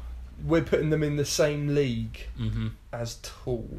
And I think I've got in my notes, they remind me a little bit of Biffy Clyro in the way that they seem to, like you said, them getting played on Radio 1 and stuff, despite the fact that they've got quite... Obviously, they're a lot heavier than Biffy Clyro have ever been. You know, but Biffy have some weird stuff going on, and they're really not for everyone. But I can see them getting on a kind of similar platform where you've got this real sort of crazy music, and I'd love to see platform. That. Yeah, I think we Black might. Peaks to headline Reading. No pressure. No pressure. I wouldn't be surprised if we see Black Peaks headlining somewhere like the Pit at Reading this year. Well, if that 2000 Trees set was anything to go by, I mean that was ludicrous. Absolutely ludicrous. Yeah, and I mean that's another thing. It's one thing to have records that sound so kind of perfect, but to be able to replicate that live to such a high standard and note perfect. Yeah. Yeah, one of the sort of outstanding live bands for me this year, for certain. Definitely. So Black Peaks, All That Divides, made it into your top 3. So an album that we've already talked about for my number 3. It was so hard trying to hold back what I had to say about Time Will Die and Love Will Bury It by Rolo Tomassi. Like I said, I think they're a band I've always kind of I've liked and not necessarily loved, and sort of it's been more of a respect thing. And I've always kind of marvelled at how sort of almost schizophrenic and off kilter it can be, and how it can just constantly catch you off guard. No matter how prepared you are, they'll throw you something that will completely knock you for 6. This is their best album to date. I think I already said that. And the first time I was actually really excited in the lead up to a Rolo record, when you heard the singles, when you heard Aftermath, it was like, you know, first time you listen to that song, it's like you could never have expected Rolo at the point that they were on Grievances to make music that sort of melodic and bright and almost stratospheric in sound. But then the following, so that's kind of like the second song after a 3-minute introduction track, which is maybe my only gripe with this record, is I didn't think that intro needed to be 3 minutes long. Is my only gripe with this fucking incredible record. The following song after Aftermath is Rituals, which is it makes you feel like you're in a horror film. And you're like the victim of a psychopathic serial killer, and you're slowly being tortured. So there is but in a good way. I mean, yeah, absolutely. There's the pure horror and sort of physical torment of being tortured, but there's the psychological torment of it as well. And it almost goes a little bit horror movie with the synths. Yeah. There's those little sort of just pangs of like. Yeah. You know, eerie, suspenseful. It's a little bit John Carpenter, a little bit. Yes, exactly, a little bit John Carpenter. And, you know, there's kind of a sort of a balancing act throughout the whole record. You mentioned the Hollow Hour, which kind of meets in the middle of those two songs, I would say. Yeah. And that's your favourite moment on the record. My favourite moment on the record is A Flood of Light. This is going to be bold, and I think if there are any like hardcore Rolo fans listening to this, I might get called out for it. A Flood of Light is the best Rolo Tomassi song that's ever been written, in my opinion, and it reaches levels of epic. I feel like the what's that? He saved money on his car insurance and now he feels epic. It's all about the build again, and building to that that life affirming sort of crescendo. I think I sort of very nearly, I felt my breath catching in my throat the first time I heard that. But in like all the right ways. Yeah. If you'd have said to me last year, Rolo Tomassi, you're going to make one of your favourite albums of next year, I was excited for that Rolo record, but I was like, oh, okay, we'll see. Yeah. I have a whole new level of love for Rolo Tomassi after this record. I think a lot of people do. think a lot of people weren't really. They kind of saw Rolo Tomassi for the more sort of Nintendo core type stuff of cosmology and I Love Turbulence. If you were on the fence, this record would slap you straight off the fence. It would into the garden. I guess. Do you know what I mean? You'd end up with a garden gnome up your arse. Yeah, but yeah. Gravel embedded in your face. Is this coming from any? Is this sort of a? Where's this coming from? You got gravel embedded in your face. You're gonna look like that guy from Die Another Day with the diamonds in his face. I mean, if you drove that Jaguar, then it'd be alright, wouldn't it? Yeah, I think I'd be alright with gravel on my face. Rolo Tomassi, Time Will Die and Love Will Bury It. Epic is a great word. You know, if someone said one word review of this album, it was epic. Like, epic, colossal. Yeah. Stunning. Mm-hmm. Smashing. So, runner-up. It's runner-up time. It's runner-up time. My number 2, probably my most listened to whole album of the year, I think. It's Turnstile, A Time and Space. I listened to this album just so much this year. It, unlike a few of the records, we've said a few times on this episode that you have to set aside time, you know, for some of these albums. Not the case with this one. You can... No, it's very instantaneous. Yeah. And there's brevity to it as well. And you can just whack it on the way to work, on the way home from work, on the various journeys that you might be doing. Yeah. It'll make you feel like you could take down a bus. Yeah, and it really does just give you such a boost. You're right, there is less like thrash sort of stuff, those riffs, you know? Yeah. Than Non-Stop Feeling, which I think was the album before. It's much more kind of funk laden and disco-y. I saw some reviews that said that it was kind of unfocused and a little bit kind of all over the place. I think that misses the point. I think that's kind of the point of it. I think it's supposed to be a little bit scrappy in the way it chucks those interludes. You know. It almost kind of has a slightly, and I don't mean this insensitively, a sort of ADHD tendency to it, doesn't it? Yeah, which I guess is the kind of hardcore energy. Yeah. I would hate it if it was just sort of had a one-track mind. Yeah, I mean, I should probably say, and I might get some hate for this, I think straight up hardcore, bare bones hardcore, it doesn't always do a lot for me. On what Live, sort of maybe? level? Kind of just like an emotional level? You can kind of listen to it and just go, yeah, this is great. Yeah, it sort of washes over me. Yeah. I don't find a lot to grab on to with it. No, it's still great fun. I hate... I feel the same about really sort of knuckle-headed hardcore. Yeah. You know, I think there are bands who are outstanding within hardcore these days of the last 10 years, like Canspaz, like Every Time I Die, and, you know, the sort of more, you know, the more sort of transcendental acts as well, like Code Orange. But I feel like they all came from a scene where there is a lot of subpar material coming out of. It's very saturated as well. Yeah, it definitely is. It's the other elements that we've spoken about at length that really make this record stand out. It's real nostalgic, I think. If you love the 90s, you'll love this. Oh yeah. And it's really cool. You know, they've got a lot of that kind of that skate sort of, that kind of skate culture that is very in vogue at the moment. They played at Flognor, which is Tyler, the Creators. The Odd Future Festival. Kind of has that.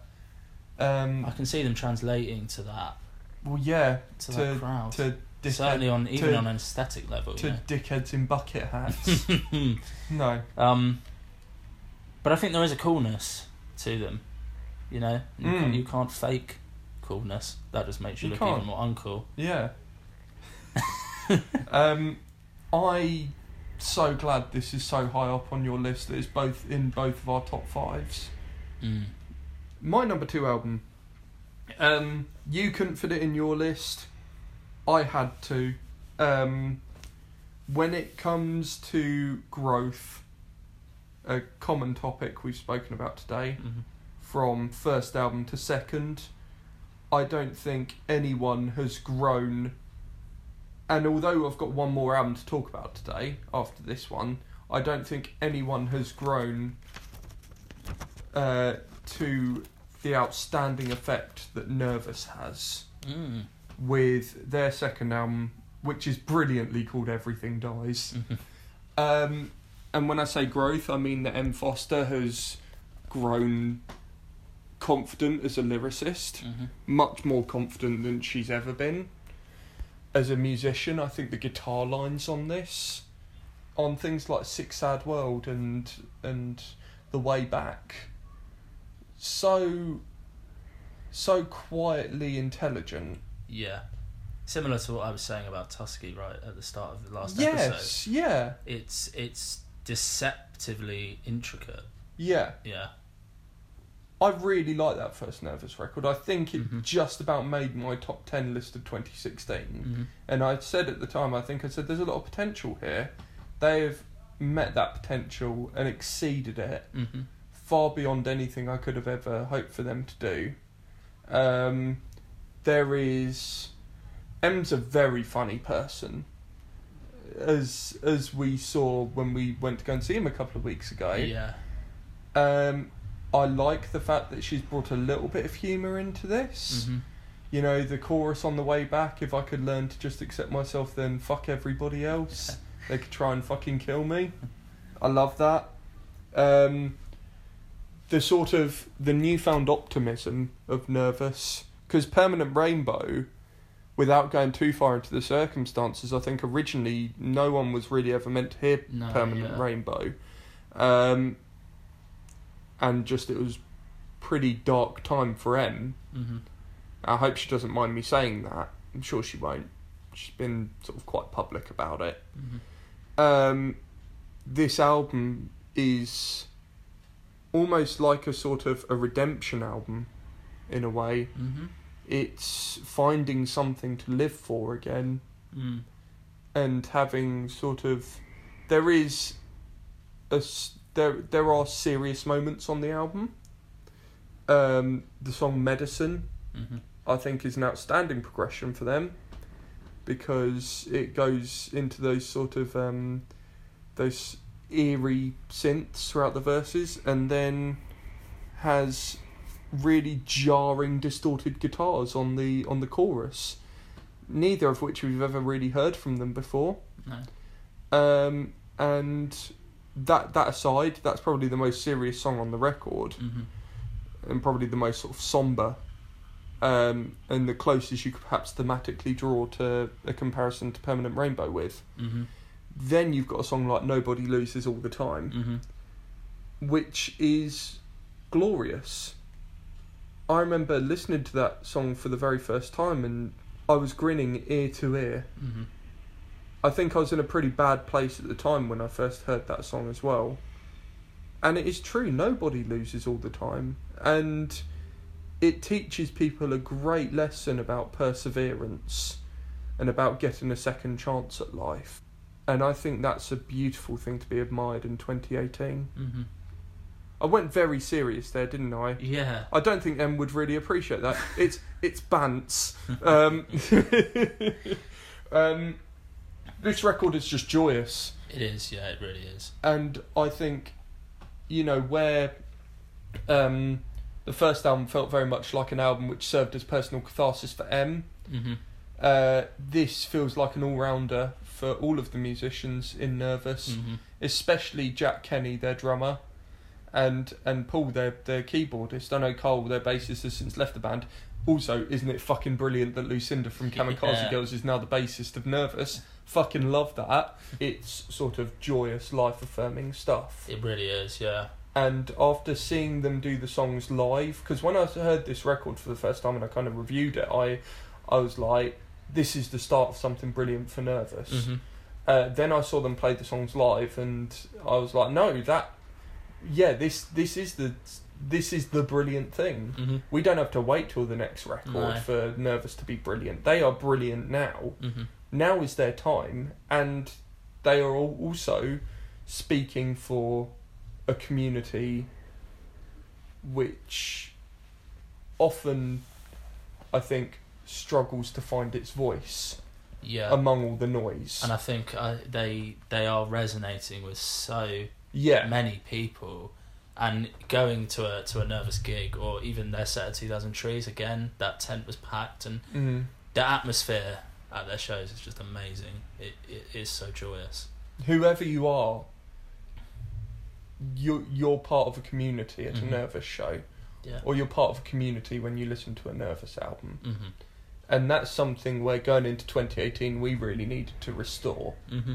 That's a feeling we needed to get back, and you get that on Everything Dies by Nervous. Mm-hmm.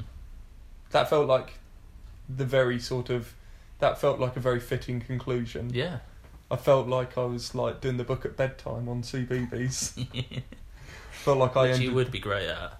Really? I think so. Oh, I don't know. You have a nice man. You just have to watch your language. Yeah. Yeah. Good night, you little shits. Okay, maybe not. So, after a countdown of 20 albums, we've landed at your number one. Yeah. This won't surprise anyone that knows me or has been seeing my social media. My number one is Nearer My God by Foxing. I had never listened to Foxing, really. Only in passing I'd heard them. I'm not really sure what made me listen to this album. I think maybe it just popped up on my Spotify. It seems like it's an album that got a lot of word of mouth. Yeah. A sort of love through word of mouth. Yeah, and I have heard people talking about it. And since the first listen, it's just it brought me to tears actually the first time I heard it, which is not something that happens often with music. I mean, film, I cry all the time at films. Music, very rarely, especially on record, you know. Yeah. But it just really landed with me. It's a little bit more accessible than the last albums, having gone back and checked those out for research purposes. Do you think it's more accessible? I think so. Okay. Accessible maybe is a bad word because they've never exactly been abrasive or anything. They're very different albums. Yeah, they're different to each other. Oh yeah, they're all different from one another. But I think it's difficult. There's more pop in this record, I think. Yeah, undoubtedly. And I think that will resonate with a lot of people that maybe couldn't get into them before. Again, it's an album that I, by all sort of rights, I shouldn't really like because it's a little bit nice and a little bit twee in places. Right. I think, which isn't something I always gravitate towards. It's quite hard to talk about on a musical level what I love about this record because it did just land with me on such a kind of personal level. I mean, you've got these real beautiful there's a song called 5 Cups. 5 Cups is my favourite song on the record. I can totally understand that. I Want to Drown with My Eyes Closed, I think, is the refrain, which is just the imagery that conjures up, you know, which is what a lot of the kind of lyrics do. There's a lot on this record where I don't really have a clue what he's talking about. Right. You know, it goes back to that kind of, there's a little bit of psychedelicness on this album. Yeah, it's doing. How do you feel? I'm interested how you feel about this record. So this is really interesting because when I saw this on your list, so I had the unpopular opinion this year that I was not at all fussed by this record. I don't think it's a really divisive record. As I do think there's quite a lot of people that really aren't bothered about it. When I saw how instantly people said this is fucking brilliant as soon as it came out. And I kind of listened to it and I went, I'm not really getting it. I'm not anti-pop music, especially not of this kind. The more sort of, intelligent, could you call it mathy in places? I think if you're gonna lump it in with bands, you're gonna put it in with kind of Manchester Orchestra. Yes, yeah. That kind of indie leaning emo sort of. Yes, because I reviewed their last record, Dealer, and I thought it was completely fine for what it was. Yeah. But what it was happening everywhere at that point. I think it kind of got a little bit lost in It's my least favourite of their albums. Yeah. I think that's the general consensus. I think people prefer the Albatross. I think I probably do as well. But not by that. I wouldn't call myself a fan of Foxing. But when I saw you put it in this list, I was like, okay, we're going to have to talk about this. At that point, I'd only really listened to it 2-3 times, and I was trying really hard to see what people were getting. But I was kind of getting lost between sort of... The third track is Game Shark, is it? So, no, not even then. I think the first 2 songs... Grand Paradise and Slapstick. Yeah. And then I kind of tuned out. And then my attention kind of got picked back up again for 5 Cups, which is sort of halfway through the record. Yeah, around about. It's quite a long record, isn't it? It is, yeah. And then there's another song, I think it's called Trapped in Dillards. Yes. And then I was lost for the rest of the album. That kept happening and I was like, I'm just not getting this. Then I saw you put it in your list. Sorry, I will get around to what I'm saying. Then you put it in your list and I was like, right, I'm actually going to sit down. I'm actually going to listen, give it time, give it a listen on some good headphones, and see what I'm missing. Now I get it. Yeah. This album is superb. Yeah. It's just a really kind of tightly... I sort of used the... It sounds kind of like a bad thing, but it's been manufactured. Like it's been...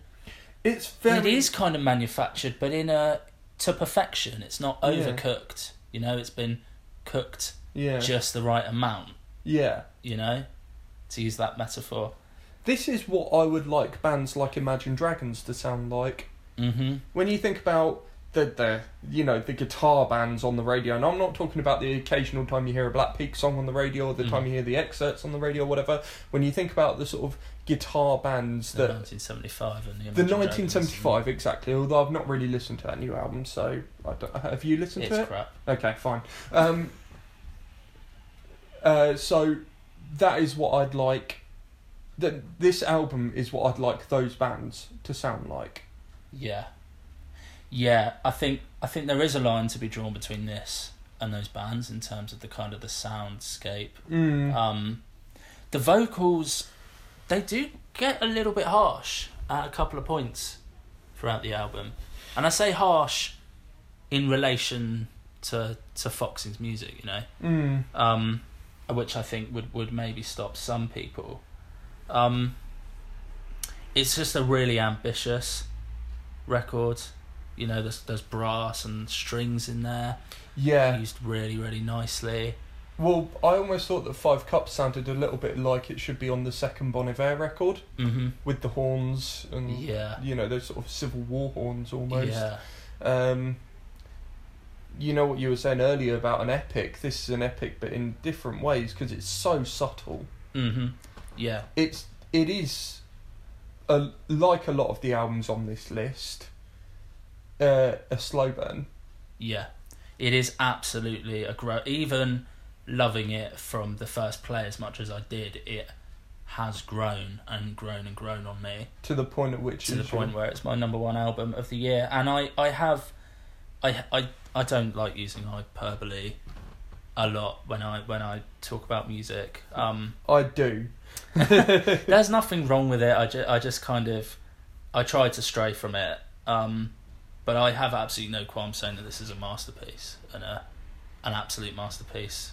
I really hope that after a few more listens, I'm with you on that. Yeah.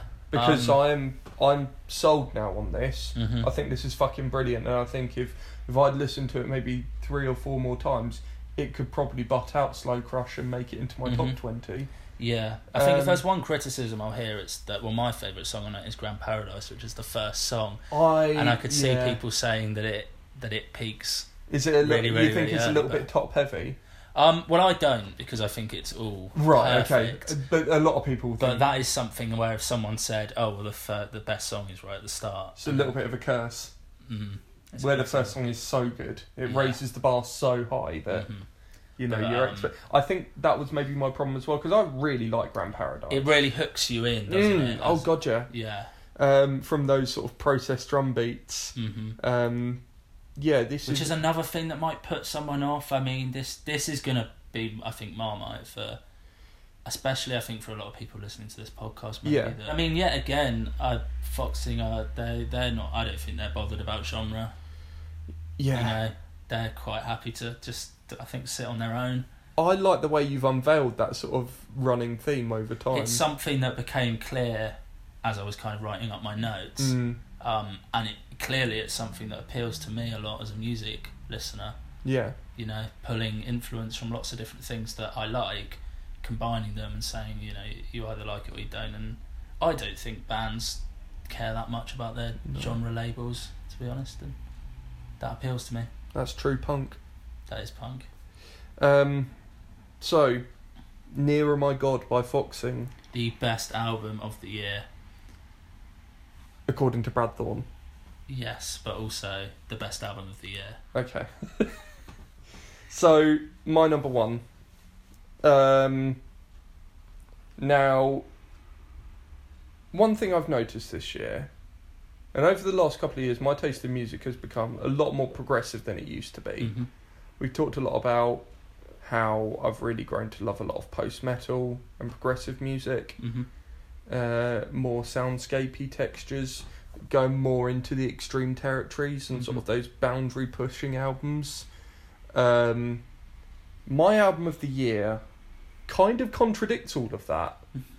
Now I see a similar thing happening as what happened last year. So to recap, my number one album of 2017 was After the Party by the Menzingers, and my number 2 was Forever by Code Orange. Yeah. It was basically a knife fight between those albums, but I went with the album that stuck with me on a personal level, on a sort of emotional level. Yeah. And sort of... I mean, that is always going to trump everything, right? So my number one album of the year, I've fallen into the trap again, where it's perhaps not the most artistically accomplished album of the year. It's not, grand and conceptual like the Fucked Up record or the Peen record we were talking about earlier. It's not, hugely progressive and epic like Black Pigs or Rolo Tomassi. It's not bastard heavy and almost scarily exciting like the Conjurer or Palm Reader records are. But it is testament to my love for simple and effective rock and roll. My number one album of 2018 is Master Volume by the Dirty Nil, which, even saying it now, you can see we've both just developed a big shit-eating grin across our faces. Because I know that in your head right now, and I'm not trying to be like fucking Darren Brown or anything, but I know in your head right now, you've got that feedback that opens the album in your head, going into That's What Heaven Feels Like. You can't even hear someone saying the Dirty Nil without that smile kind of appearing. And I know that sounds weird because it was nowhere on my list. I was quite surprised when you sent it through and it wasn't even in the list. I kind of expected it not to be number one. I think what it comes down to is, you do love your your rock and roll, as you said. And I think I've noticed that a lot this really. year. Where my tastes have expanded, I've also realised how much I love Bon Jovi and how much I love Cheap Trick. And I've always loved Motley Crue and AC/DC. Yeah. And I know, obviously, a big influence for the Dead to Know is the Replacements, who I discovered for the first time last year, who are great. I need to go in on them more, to be honest. But especially going back to Cheap Trick, I've often said, I think on this very podcast, that the Dirty Nil are the sort of modern punk equivalent of Cheap Trick, where the Sonic Highways documentary, the episode in Chicago talks a lot about Cheap Trick, and a brilliant musician called Jason Narducci says it has the same pop sensibilities, but Cheap Trick is a little bit more flick of the nose. That's how I see the Dirty Nil. It is so simple, so catchy pop songs, but with that flick of the nose attitude, with that sort of that James Dean 1950s badassery, or like we were talking about with the excerpts earlier, seeing what's Judd Nelson in The Breakfast Club just being the badass that he is. It kind of is evocative of those sort of larger than life characters. I think just because it is simple and more straight ahead, there is still, they still have to be written, and there's no less craft. No, in absolutely that, and not. Making it such high quality. And that's, I think, something which has kind of been slightly glossed over with this album is I'm saying it's not perhaps the most artistically accomplished. That's not to say it's not artistically accomplished. Especially with the rhythms. It's not boundary pushing. Yeah, I think is the difference. Yeah. Yeah, exactly.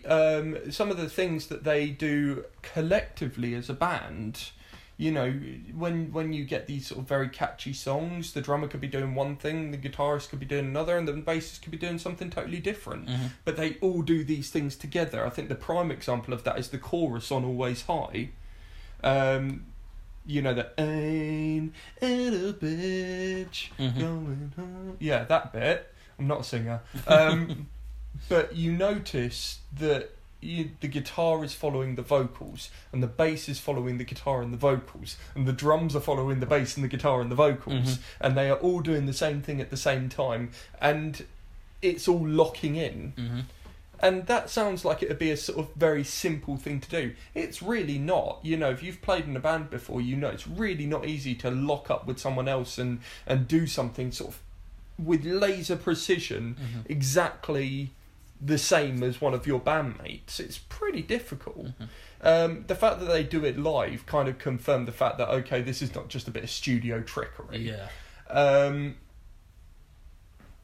This album fills me with so much life-affirming buzz. I was listening to this, I was like, is this So I know I said when the Dirty Nil were on here, and I was so happy when they came back on, because they were fantastic guests. They kind of understood what Bitch and Brew was from the get-go. When I interviewed them at 2000 Trees, I was like, 15 minutes is not nearly enough time I need with this band. I need them on for a full episode, and then they happened to announce to join us the following week, and I was like, fucking yes. So, where was I going with this? It fills you with so much joy. Yes. And I can attest to that, having seen you in the crowds at one of their shows. Yeah. You light up like a... Sorry, I got carried away with this so much. What I was saying was, I was kind of... I said to the band at the time, it's my album of the year. And I wouldn't have usually given that away like that. I was certain it was. But then as it came to compiling this list, and I'm like... Man, is this really my album of the year? Do I prefer that Rolo Tomassi record because it is so technically astonishing? Do I prefer that Nervous record because it's the best progression of the year?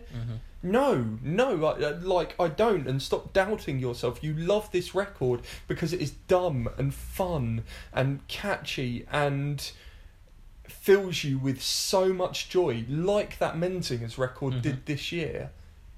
I am in love with this album, and I'm in love with how badass it is, and the sort of the dark sense of humour, the sort of recurring lyrical references to death on songs like Bathed in Light, you know, Hello Jesus, Hello Elvis, Hello Grandma, You're Looking Good, I Knew You Would.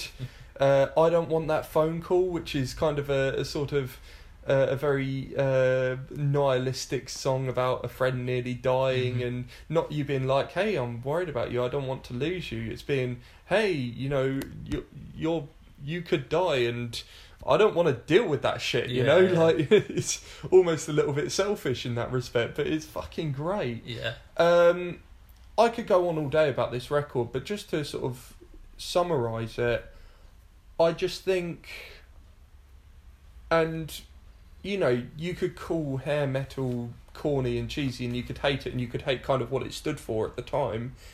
I don't think you could ever deny how catchy those songs were. You could, I guarantee, you could say you don't like Bon Jovi, Living on a Prayer comes on at the Christmas party, you're going nuts for it, I guarantee you it.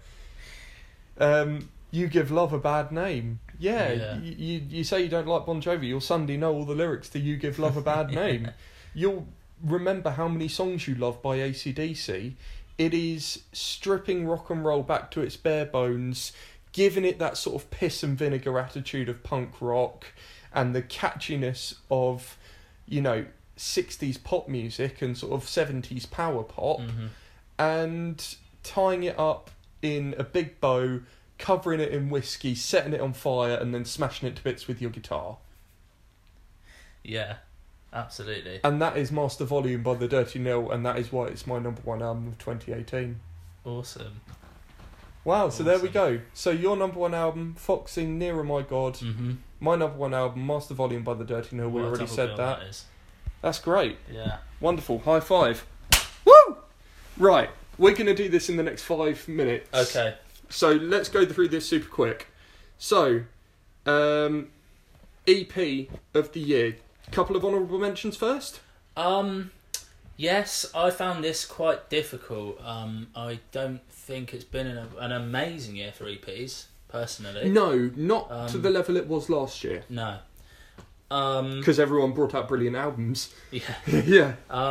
I mean, if the Code Orange EP counts, that was like 2 new songs. It does count. That was brilliant, and confirmation that that album wasn't just a flash in a pan. You know, they're going to keep on doing that. The Arcane Roots EP as well. Oh, wonderful! Farewell. I think it's a real Arcane beautiful Roots. way to bow out. But should I do my EP of the year? Do you want to do some honourable mentions or? No, you do your EP of the year. Then My I'll go through EP mine. of the year. While I was struggling to pick one, it was kind of staring me in the face all along, so I've listened to it a lot. Is Moral Terror by Rough Hands. Oh, fuck yes! Yeah, that's great. I think maybe in my head I kind of thought it was an album, and it does. It's quite. It feels like an album. It's, you know, it's got it that covers structure. a lot of. It covers Yeah, an it's quite long. album-sized amount of ground. Yeah. In an EP. So very, very quickly, they're a real hard band to sum up for us from talking about them. You're really just gonna have to go and listen to them. They combine a lot of what we talked about all the way through this podcast. You know, those heavier bands. They cover a lot of ground. So if you like the real heavy music, you're surely going to find something to grab onto with Rough Hands. They're a real unique band.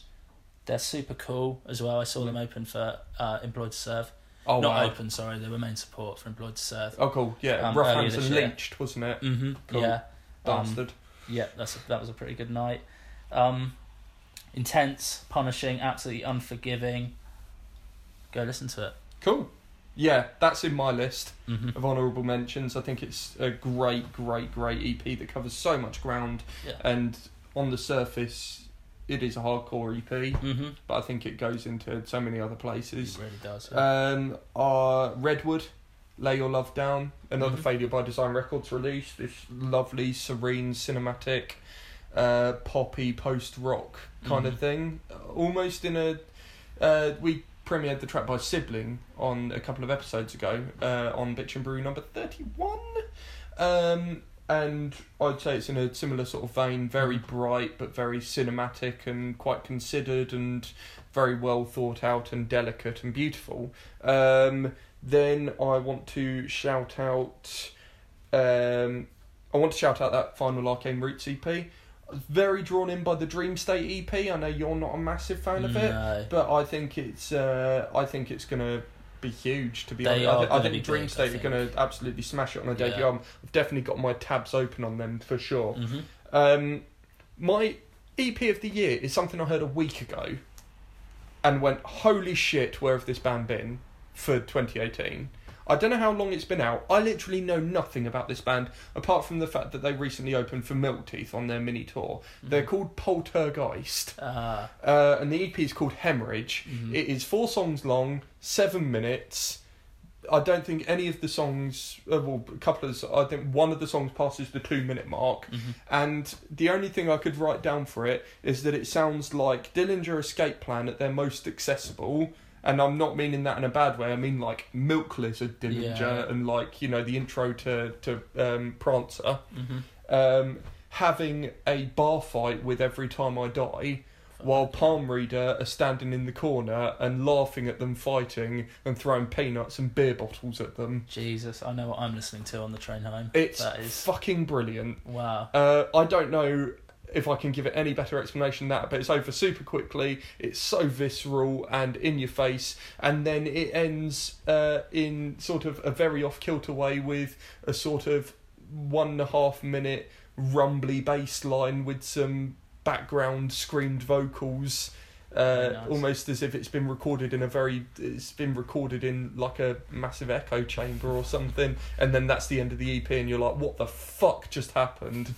That's Hemorrhage by Poltergeist, and awesome. I want to know more about this band. I want to know what's coming next, but in 1 week it's become my EP of 2018. Wicked. Fucking excellent. Gig of 2018. There were a lot of contenders in this category. There were. Quite a funny one for me, because for 3 months, or nearly 3 months of this year, I didn't go to any gigs. Okay. Imagine. You know how it is. Life. Yeah, life. But there was a lot of contenders. Architects played Alexandra Palace earlier this year. Wonderful. Very early in the year. That was amazing. I saw clips from it in that documentary that they released. And I was very, very sad to not be there. Yeah. It felt like a celebration. 2000 Trees was absolutely rammed. Yeah, with good sets. A lot of my honourable mentions in gigs are sets from 2000 Trees. Turnstile, The Dirty Nil, The Excerts. Nervous. Yeah. Conjurer at 2000 Trees was, and as Shikari. we said earlier. Yeah, I mean, that was a headline set. Yeah. That felt like their audition to headline, you know, the second stage at Reading. Oh my god. I mean, if I was boss of the world, the main stage. You're not. Which I'm not. But you're a bloody good bloke. Oh, thank you. But my gig of the year is from 2000 Trees. It is Turnstile at 2000 Trees. That is my favourite. Wow. I can't remember having kind of watched a band and just felt so excited by them, and the energy was so infectious. And yeah, I haven't felt like that watching a live band elsewhere this year. So that walks away with the golden tea bag for best gig. Lovely stuff. That Turnstile set was in my honourable mentions for certain. I went to go and see Delta Sleep at the Joiners, and even better than Delta Sleep, because Delta Sleep were great that night, and it was kind of testament to that rattly punk energy that kind of feels like the album's totally about to fall apart, and yet it still stays together. That was kind of accentuated live. But the support band was Tangled Hair, who are another Big Scary Monsters kind of math rocky band, much more in the sort of traditional math rock, sort of late 90s emo kind of thing, but they're obviously hugely inspired by like the sort of more jazz leaning things like American Football and all of those sorts of bands, and they were just so tight, and it kind of made you, it's like we were saying about Black Peaks earlier, are they human? And then they would just stop playing they'd finish with one song and go into some of the funniest stage banter I've ever heard. Wouldn't be able to tell you any of it now because it was all just incredibly human. I think they were talking about Marks and Spencer's crisps at one point, just in how good they are. And then they just start a song without any counting, and it's like, Jesus, you are incredible. So that gets a mention. Culture Abuse again at the Joiners. Yeah, that was a great time. why I wore a jacket that night and didn't take it off at any point. I was so sweaty after that gig, and I was so pleasantly surprised that was my first time seeing Culture Abuse. Yeah. I was so pleasantly surprised to hear that they're a lot punkier live than on record. Yeah. I don't think that's particularly a bugbear with the record at all. No. But seeing those songs with so much more of a drive, and David Kelling, their lead singer, snarling those songs instead of giving it that sort of cool West Coast delivery he does on the record. A great cover of The Clash as well. Police on My Back. Yeah. Which is quite a thing to live up to, but they did it amazing. Brilliant. I loved it. I did the Ric Flair dance in the mosh pit. That was quite something. Yeah, I loved it. Loved it to bits. That was a great show. But my number one show of the year, I was so excited from the minute they announced it, is Code Orange at the Wedgwood Rooms in Portsmouth. I'd only seen Code Orange once before that, and it was at Download Festival. So what you saw was a sort of condensed festival version of the sort of live assault that is a Code Orange set. Then, kind of what I got at the Wedgwood Rooms was that with the added intensity of what almost felt like a horror film, watching a horror film unfold on screen. There's a section in one of their newer songs, Long Way Down. Is it Long Way Down? Or One Way Down? Only Way Down. Only One Way. Is it? I think. Okay, you know the song I'm on about, right? The yeah. name of it escapes me, to be honest with you. There's a middle portion of that song where they kind of extended it to make it just this mess of sort of squalling feedback and synths, and they kind of let the strobe lights go. There was red lights going, and there was a little bit of dry ice, and that scene in Alien where Ripley's kind of running through the corridors of the Nostromo, and the alarms are going and the camera's really shaky and it's just so intense. It's kind of like a multi-sensory assault. It kind of felt like the live music equivalent of that scene in Alien. Yeah, I totally understand. It was everything I wanted from a Code Orange headline show and more. And it was opened by Employed to Serve, who were fucking ferocious. So that's my number one gig of the year. Should we do Label of the Year next? Label of the Year. Why do I get the feeling we're going to have the same Label of the Year? Say it on 3. Ready? Oh, no. Should we do a quick couple of honourable mentions? Yes. Let's do it very quickly. Do you have any, or is it just me? Okay. I want to shout out Ven Records this year, because, they put out the Rough Hands EP. They did, yeah. But they also put out EPs from God Complex and Chamber. They've sort of developed a little bit of an identity for themselves that they're just going to put out fucking nasty guttural hardcore EPs from the UK. I did make a note, actually, on the Rough Hands thing, that it is exactly the kind of nihilistic thing that Ven, I think, really excel at bringing through. Going into 2018, I really wanted Ven to develop more of a consistent identity. I love that they signed so many fucking weird bands and such a sort of across a broad range of genres. Yeah. But they've absolutely knocked it out of the park with finding some of the UK's best hardcore bands. This year, and I think they've really played on that. People being so into the more guttural side of hardcore since Code Orange became massive. They've really played that to their advantage. Not that it seems at any point that Ven Records are doing anything particularly business. No. It's never over-calculated or corporate. It's always kind of very genuine. Anyway, I also want to give a shout out. It's the first Albums of the Year podcast I've done where I've not been a sort of employee of Hassel Records. And they've had a fucking brilliant year. The Pagan album was awesome. I loved the Casey album that they put out. With Casey have now split up, unfortunately. Lonely the Brave are finally back with their new singer Jack. I saw their first show with Jack, and I'm very excited for Lonely the Brave's future. Band very close to my heart. I just wanted to give a shout out to the Hassel Records guys, because I do miss working for them, but they're doing brilliant things. Now it's time to talk about our Label of the Year. So we're going to say it on 3. Ready? 1, 2, 3. Holy Raw Records. Yeah, they're fun. Holy Raw. Holy Raw. I mean, where do we start? I think one of the things I love about Holy Raw is the variety, yet within a certain parameter that they've set for themselves. It would have been quite easy for Holy Raw to sign a bunch of young Employed to Serves. Do you know what I mean? Yeah, like a bunch absolutely. of more bands that sound like Employed to Serve, and they haven't. They've got a whole kind of plethora of heavy, kind of disgusting sounding, great bands that I love.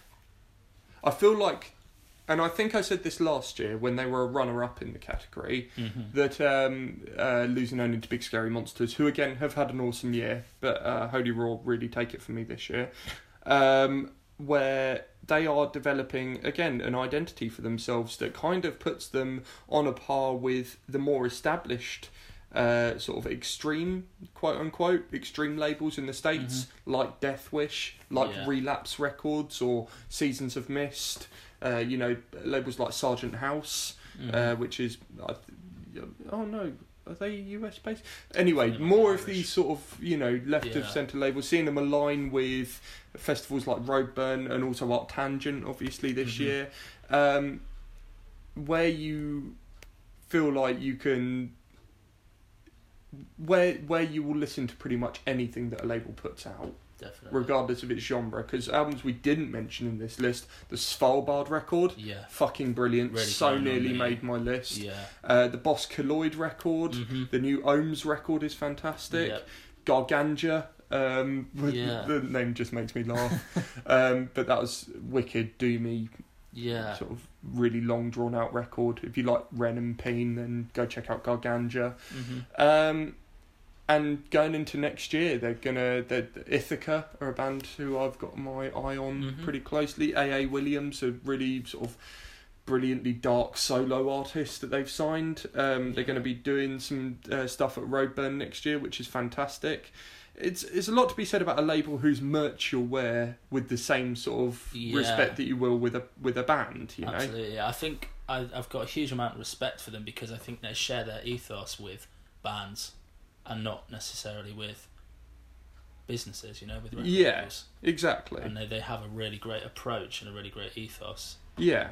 And I think if you think they're kind of pigeonholed into a certain sort of area of metal, sort of the more extreme or alternative metal, I guess you could call it. Then they signed an alternative rock band like Modern Rituals. Have you listened to that Modern Rituals record? Yeah, I've heard. I mean, it's not my favourite record of the year. I think it's really, really good, and I was pretty excited for Modern Rituals anyway. But that debut record is really, really quite good. So it's great to see how they are even still branch out. A Slow Crush. The Slow Crush record, we talked about earlier, obviously, and how many albums were on our list? Like, a good quarter of the list this year came from Holy Raw. Yeah. If Which not is more. astounding. That's pretty... A lot to be said. Yeah. So, Holy Raw Records, both our label of the year. Song. Did you find this as hard as I did? Yeah, it was the hardest one. It was the last one. Only this morning I decided. There was loads, a lot of which have been mentioned already. Yeah, me too. I think there's only 2 songs in this list that I haven't mentioned. Yeah. Quick shout-outs. Virus Vibrance by Vane. Yes, that was in my list. Broken Glass Complexion by Vane as well. The Big Wild by Black Foxes was seriously in the running. Okay, cool. That is a song I absolutely It's nice to hear love. like a non-album, non-single. Yeah. Like an album track. That's really cool. Multiple songs off of the Architects album, a few songs off of the Fucked Up album, although I think that works as a body of work. More within the context of an album. Yeah, that's my thought. But what I landed on, surprising no one, was Grand Paradise by Foxing. Well, that is brilliant, It doesn't follow a kind of traditional structure, I don't think. A real interesting song. It's a gift that keeps on giving. Yeah. I love that. That's very poetic. So the only songs I haven't mentioned in this category, we're going to go really quickly through this because we are tight on time. Made in America by the Fever 333. Yeah. The grand return of Jason Butler post Let Live splitting up. I know they're kind of splitting opinion, certainly on the live scale. How do you feel about them? Very quickly. I feel really optimistic about them. The EP doesn't do a huge amount for me. I am really excited for the album based on that first single. The two singles we've heard since the EP, Trigger and Burn It, are brilliant. This is the best song they've done so far. It's full of energy, and it's getting used on things like wrestling pay-per-views, which I'm stoked on, obviously, because it's got that fucking brilliant rap rock energy that like the Black is Beautiful had, where that's like their amalgam of hardcore and hip hop. And I tell you what, if this was the new Rage Against the Machine single, we'd go fucking fair play. It's in that level of good. And that chorus is a little bit cleaner than some people might prefer Jason to be, but it's just testament to the fact that he's people. Fucking John Feldman. He it may be cleaner than everyone wants it to be, but there's no denying how catchy it is. I mean, Jason's someone with a lot of important things to say, and I think if he's making music, I want to hear it, and it deserves to be on a huge platform. And I'm dying to see it live. Absolutely, my song of the year, and it has been my song of the year pretty much throughout the year, since I heard it played live in January, and then I heard it on record around March time. Get Terrified by I Told You I'd Eat You. I don't know what more I can say about this that I didn't cover when we were talking about the record already. It's so tender and delicate and beautiful and lush and sort of harmonious. The sort of vocals on the verses, going into the sort of little sporadic, vibrant explosions of math rock genius in the way that it does on Get Terrified, is just. It's enough to make me weep at times. It's kind of quite abstract in its lyricism, and I don't know the exact meaning behind it. I really feel like I should for it being my song of the year, but at the same time, I think it speaks volumes about it that you don't, and you still love it as much as you do. It fills me with joy and dread at the same time, and dread not in a bad way at all. Just the sort of the overwhelming feeling I get from Get Terrified, and that sort of bridge where they kind of Joey and Holly are trading off of each other, it gets stuck in my head for days and days and days on end. It's barely left my head since the day it came out. So Get Terrified, I Told You I'd Eat You, my song of 2018. Shout out, I Told You I'd Eat You. Right, final category, Band of the Year. Band of the Year. Do you want to do honourable mentions for this? In all honesty, it was never going to be anyone else for me. Okay. I've gone with Architects. Yeah. They are an honourable mention for me. So, I think if Architects went, look, we've tried. Yeah. We've tried to carry on, but there is just something here which means we can't. This is where we're going to end it. Thank you. We've been Architects. Good night, and we love you. Everyone would have been fine, fine with it. The way they persisted and channeled their grief and their emotion into some of the best material they've ever done is only to be applauded. Yeah. That's what I've got to say about it. And I think there's a lot to be said about the way that they kind of, I say came back, they never really seemed to go away for much of a period of time, which is pretty amazing. Yeah. But to have the album drop with that Kerrang cover, and the album must have been announced, 2 months before it was out? It was a fairly, we thought, oh wow, there's been a lot of good records this year. Oh wait, Architects are coming. Record fucking hell, right, back to the drawing board. Yeah. Although it was wasn't in just my such an 20s, amazing way. yeah. An amazing way to kind of to come back and drop this album on us, and their trajectory is just so fucking exciting. Yeah. So absolutely band of the year for me. Cool. I've got a couple more I want to shout out for the way they've been so inclusive and sort of conscious and outspoken. My sort of joint runner-up goes to Camp Cope and Nervous, for all the reasons we were talking about earlier. But my band of the year is really because I think they deserve it for how persistent they've been, and how they've I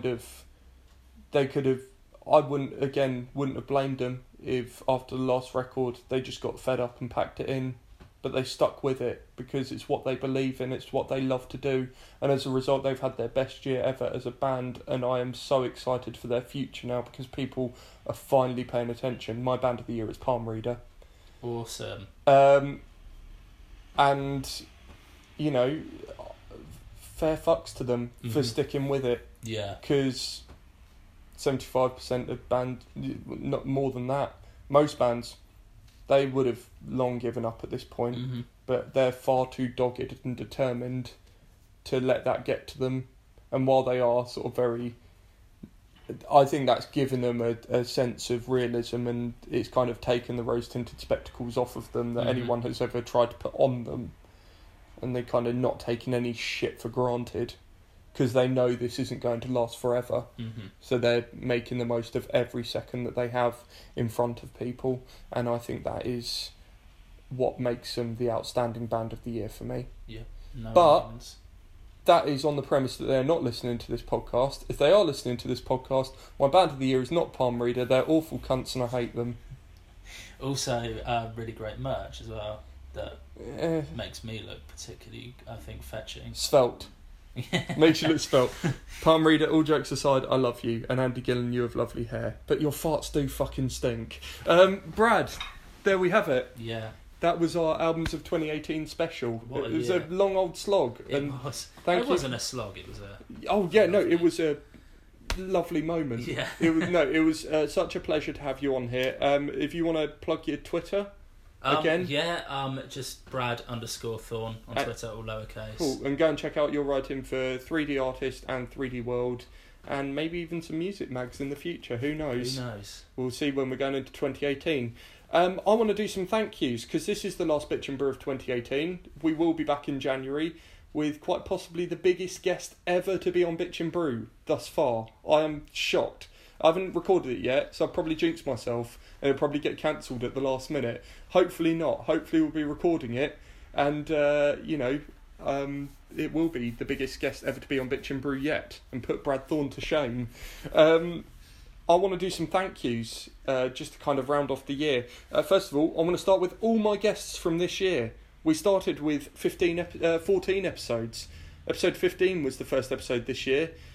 So I've got a list here. I'm going to rattle through all the people that appeared on the podcast. So I want to say thank you to Black Foxes, Weather State, I Told You I'd Eat You, Lightcliff, Guillotine, Heavy Hearts, the lads at Failure by Design Records, Kamikaze Girls, Jamie fucking Lemon, The Excerpts, Orchards, Nervous, Funeral Shakes, Ash, my favourite band of all time, James McKinnon, Mallory Knox, Palm Reader, Black Peaks, Conjurer, Vukovi, Prestamiko, Boston Manor, Father Son, The Dirty Nil, Glue, The Dune, Wallflower, Haggard Cat, Puppy, and my own dad, Mark Bomber Randon.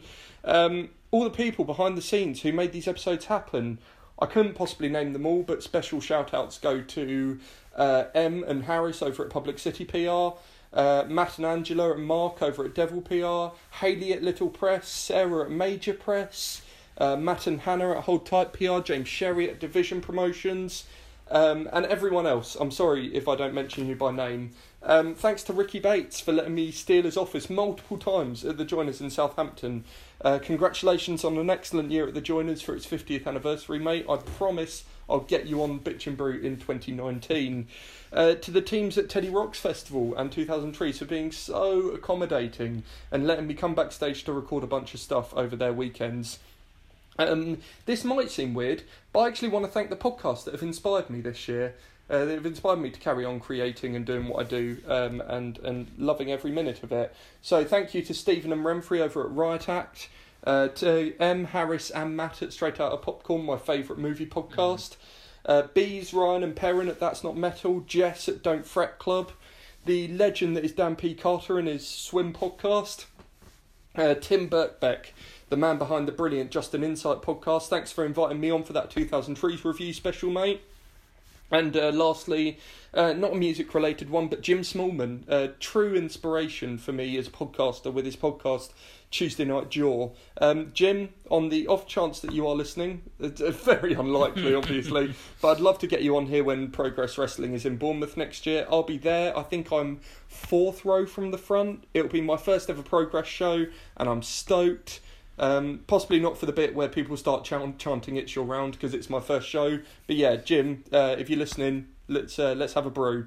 My penultimate thank you goes to the man sat right in front of me right now, Brad Thorne. Thank you so much for being a part of the Albums of 2018 special. Thank you for having me. Thank you. It's been real fun, and thanks for the cuddle. It's been lovely, and your palm reader, lovely black long sleeve. Yeah, I'm going to take it off now. Oh, lovely. We're going to spoon and listen to Conjurer. Topless on my sofa. Hopefully it's not the last time we hear your voice on this podcast. You're welcome back any time, and thank you for being a part of it. And my final thank you goes to you, the listeners of Bitch and Brew, the people that really keep this podcast going. Yes, I do record the interviews, and publicists make the time to make sure the bands appear there, and the bands give their time and their energy and their attention to me while I talk to them. But really the life force of Bitch and Brew is the audience and the people that send me lovely messages about the episodes every time. And really, this year for me has been a bit of a weird one, like any year, and it's been really, really hard at times, possibly some of the hardest times I've ever experienced in my life. And every single time Bitch and Brew has been there to sort of bring me out of a dark place and kind of remind me why I'm here and why I do what I do and why I bring this to you whenever I can. And it's your support which keeps me doing that. Sorry, I'm getting a little bit emotional, but I just want to say a festive thank you to all of you for listening. Again, if you like this episode, go and subscribe. Apple Podcasts, Spotify, Acast, SoundCloud, all the usual. All the links are in the description of this episode. I don't know why I pointed down in person. It's like I'm on a YouTube video. Links in the description. Go and like us on Facebook, follow me on Twitter. It'll all be in the description. I'm really tired now. I've got to drive now, and it's going to be really good fun. So thank you very much, everyone, for listening. Thank you again, Brad, and Merry Christmas to you. You too. Enjoy Muppet Christmas Carol this afternoon. My name's been Danny Randon, and it probably always will be. Thank you very much, and goodbye.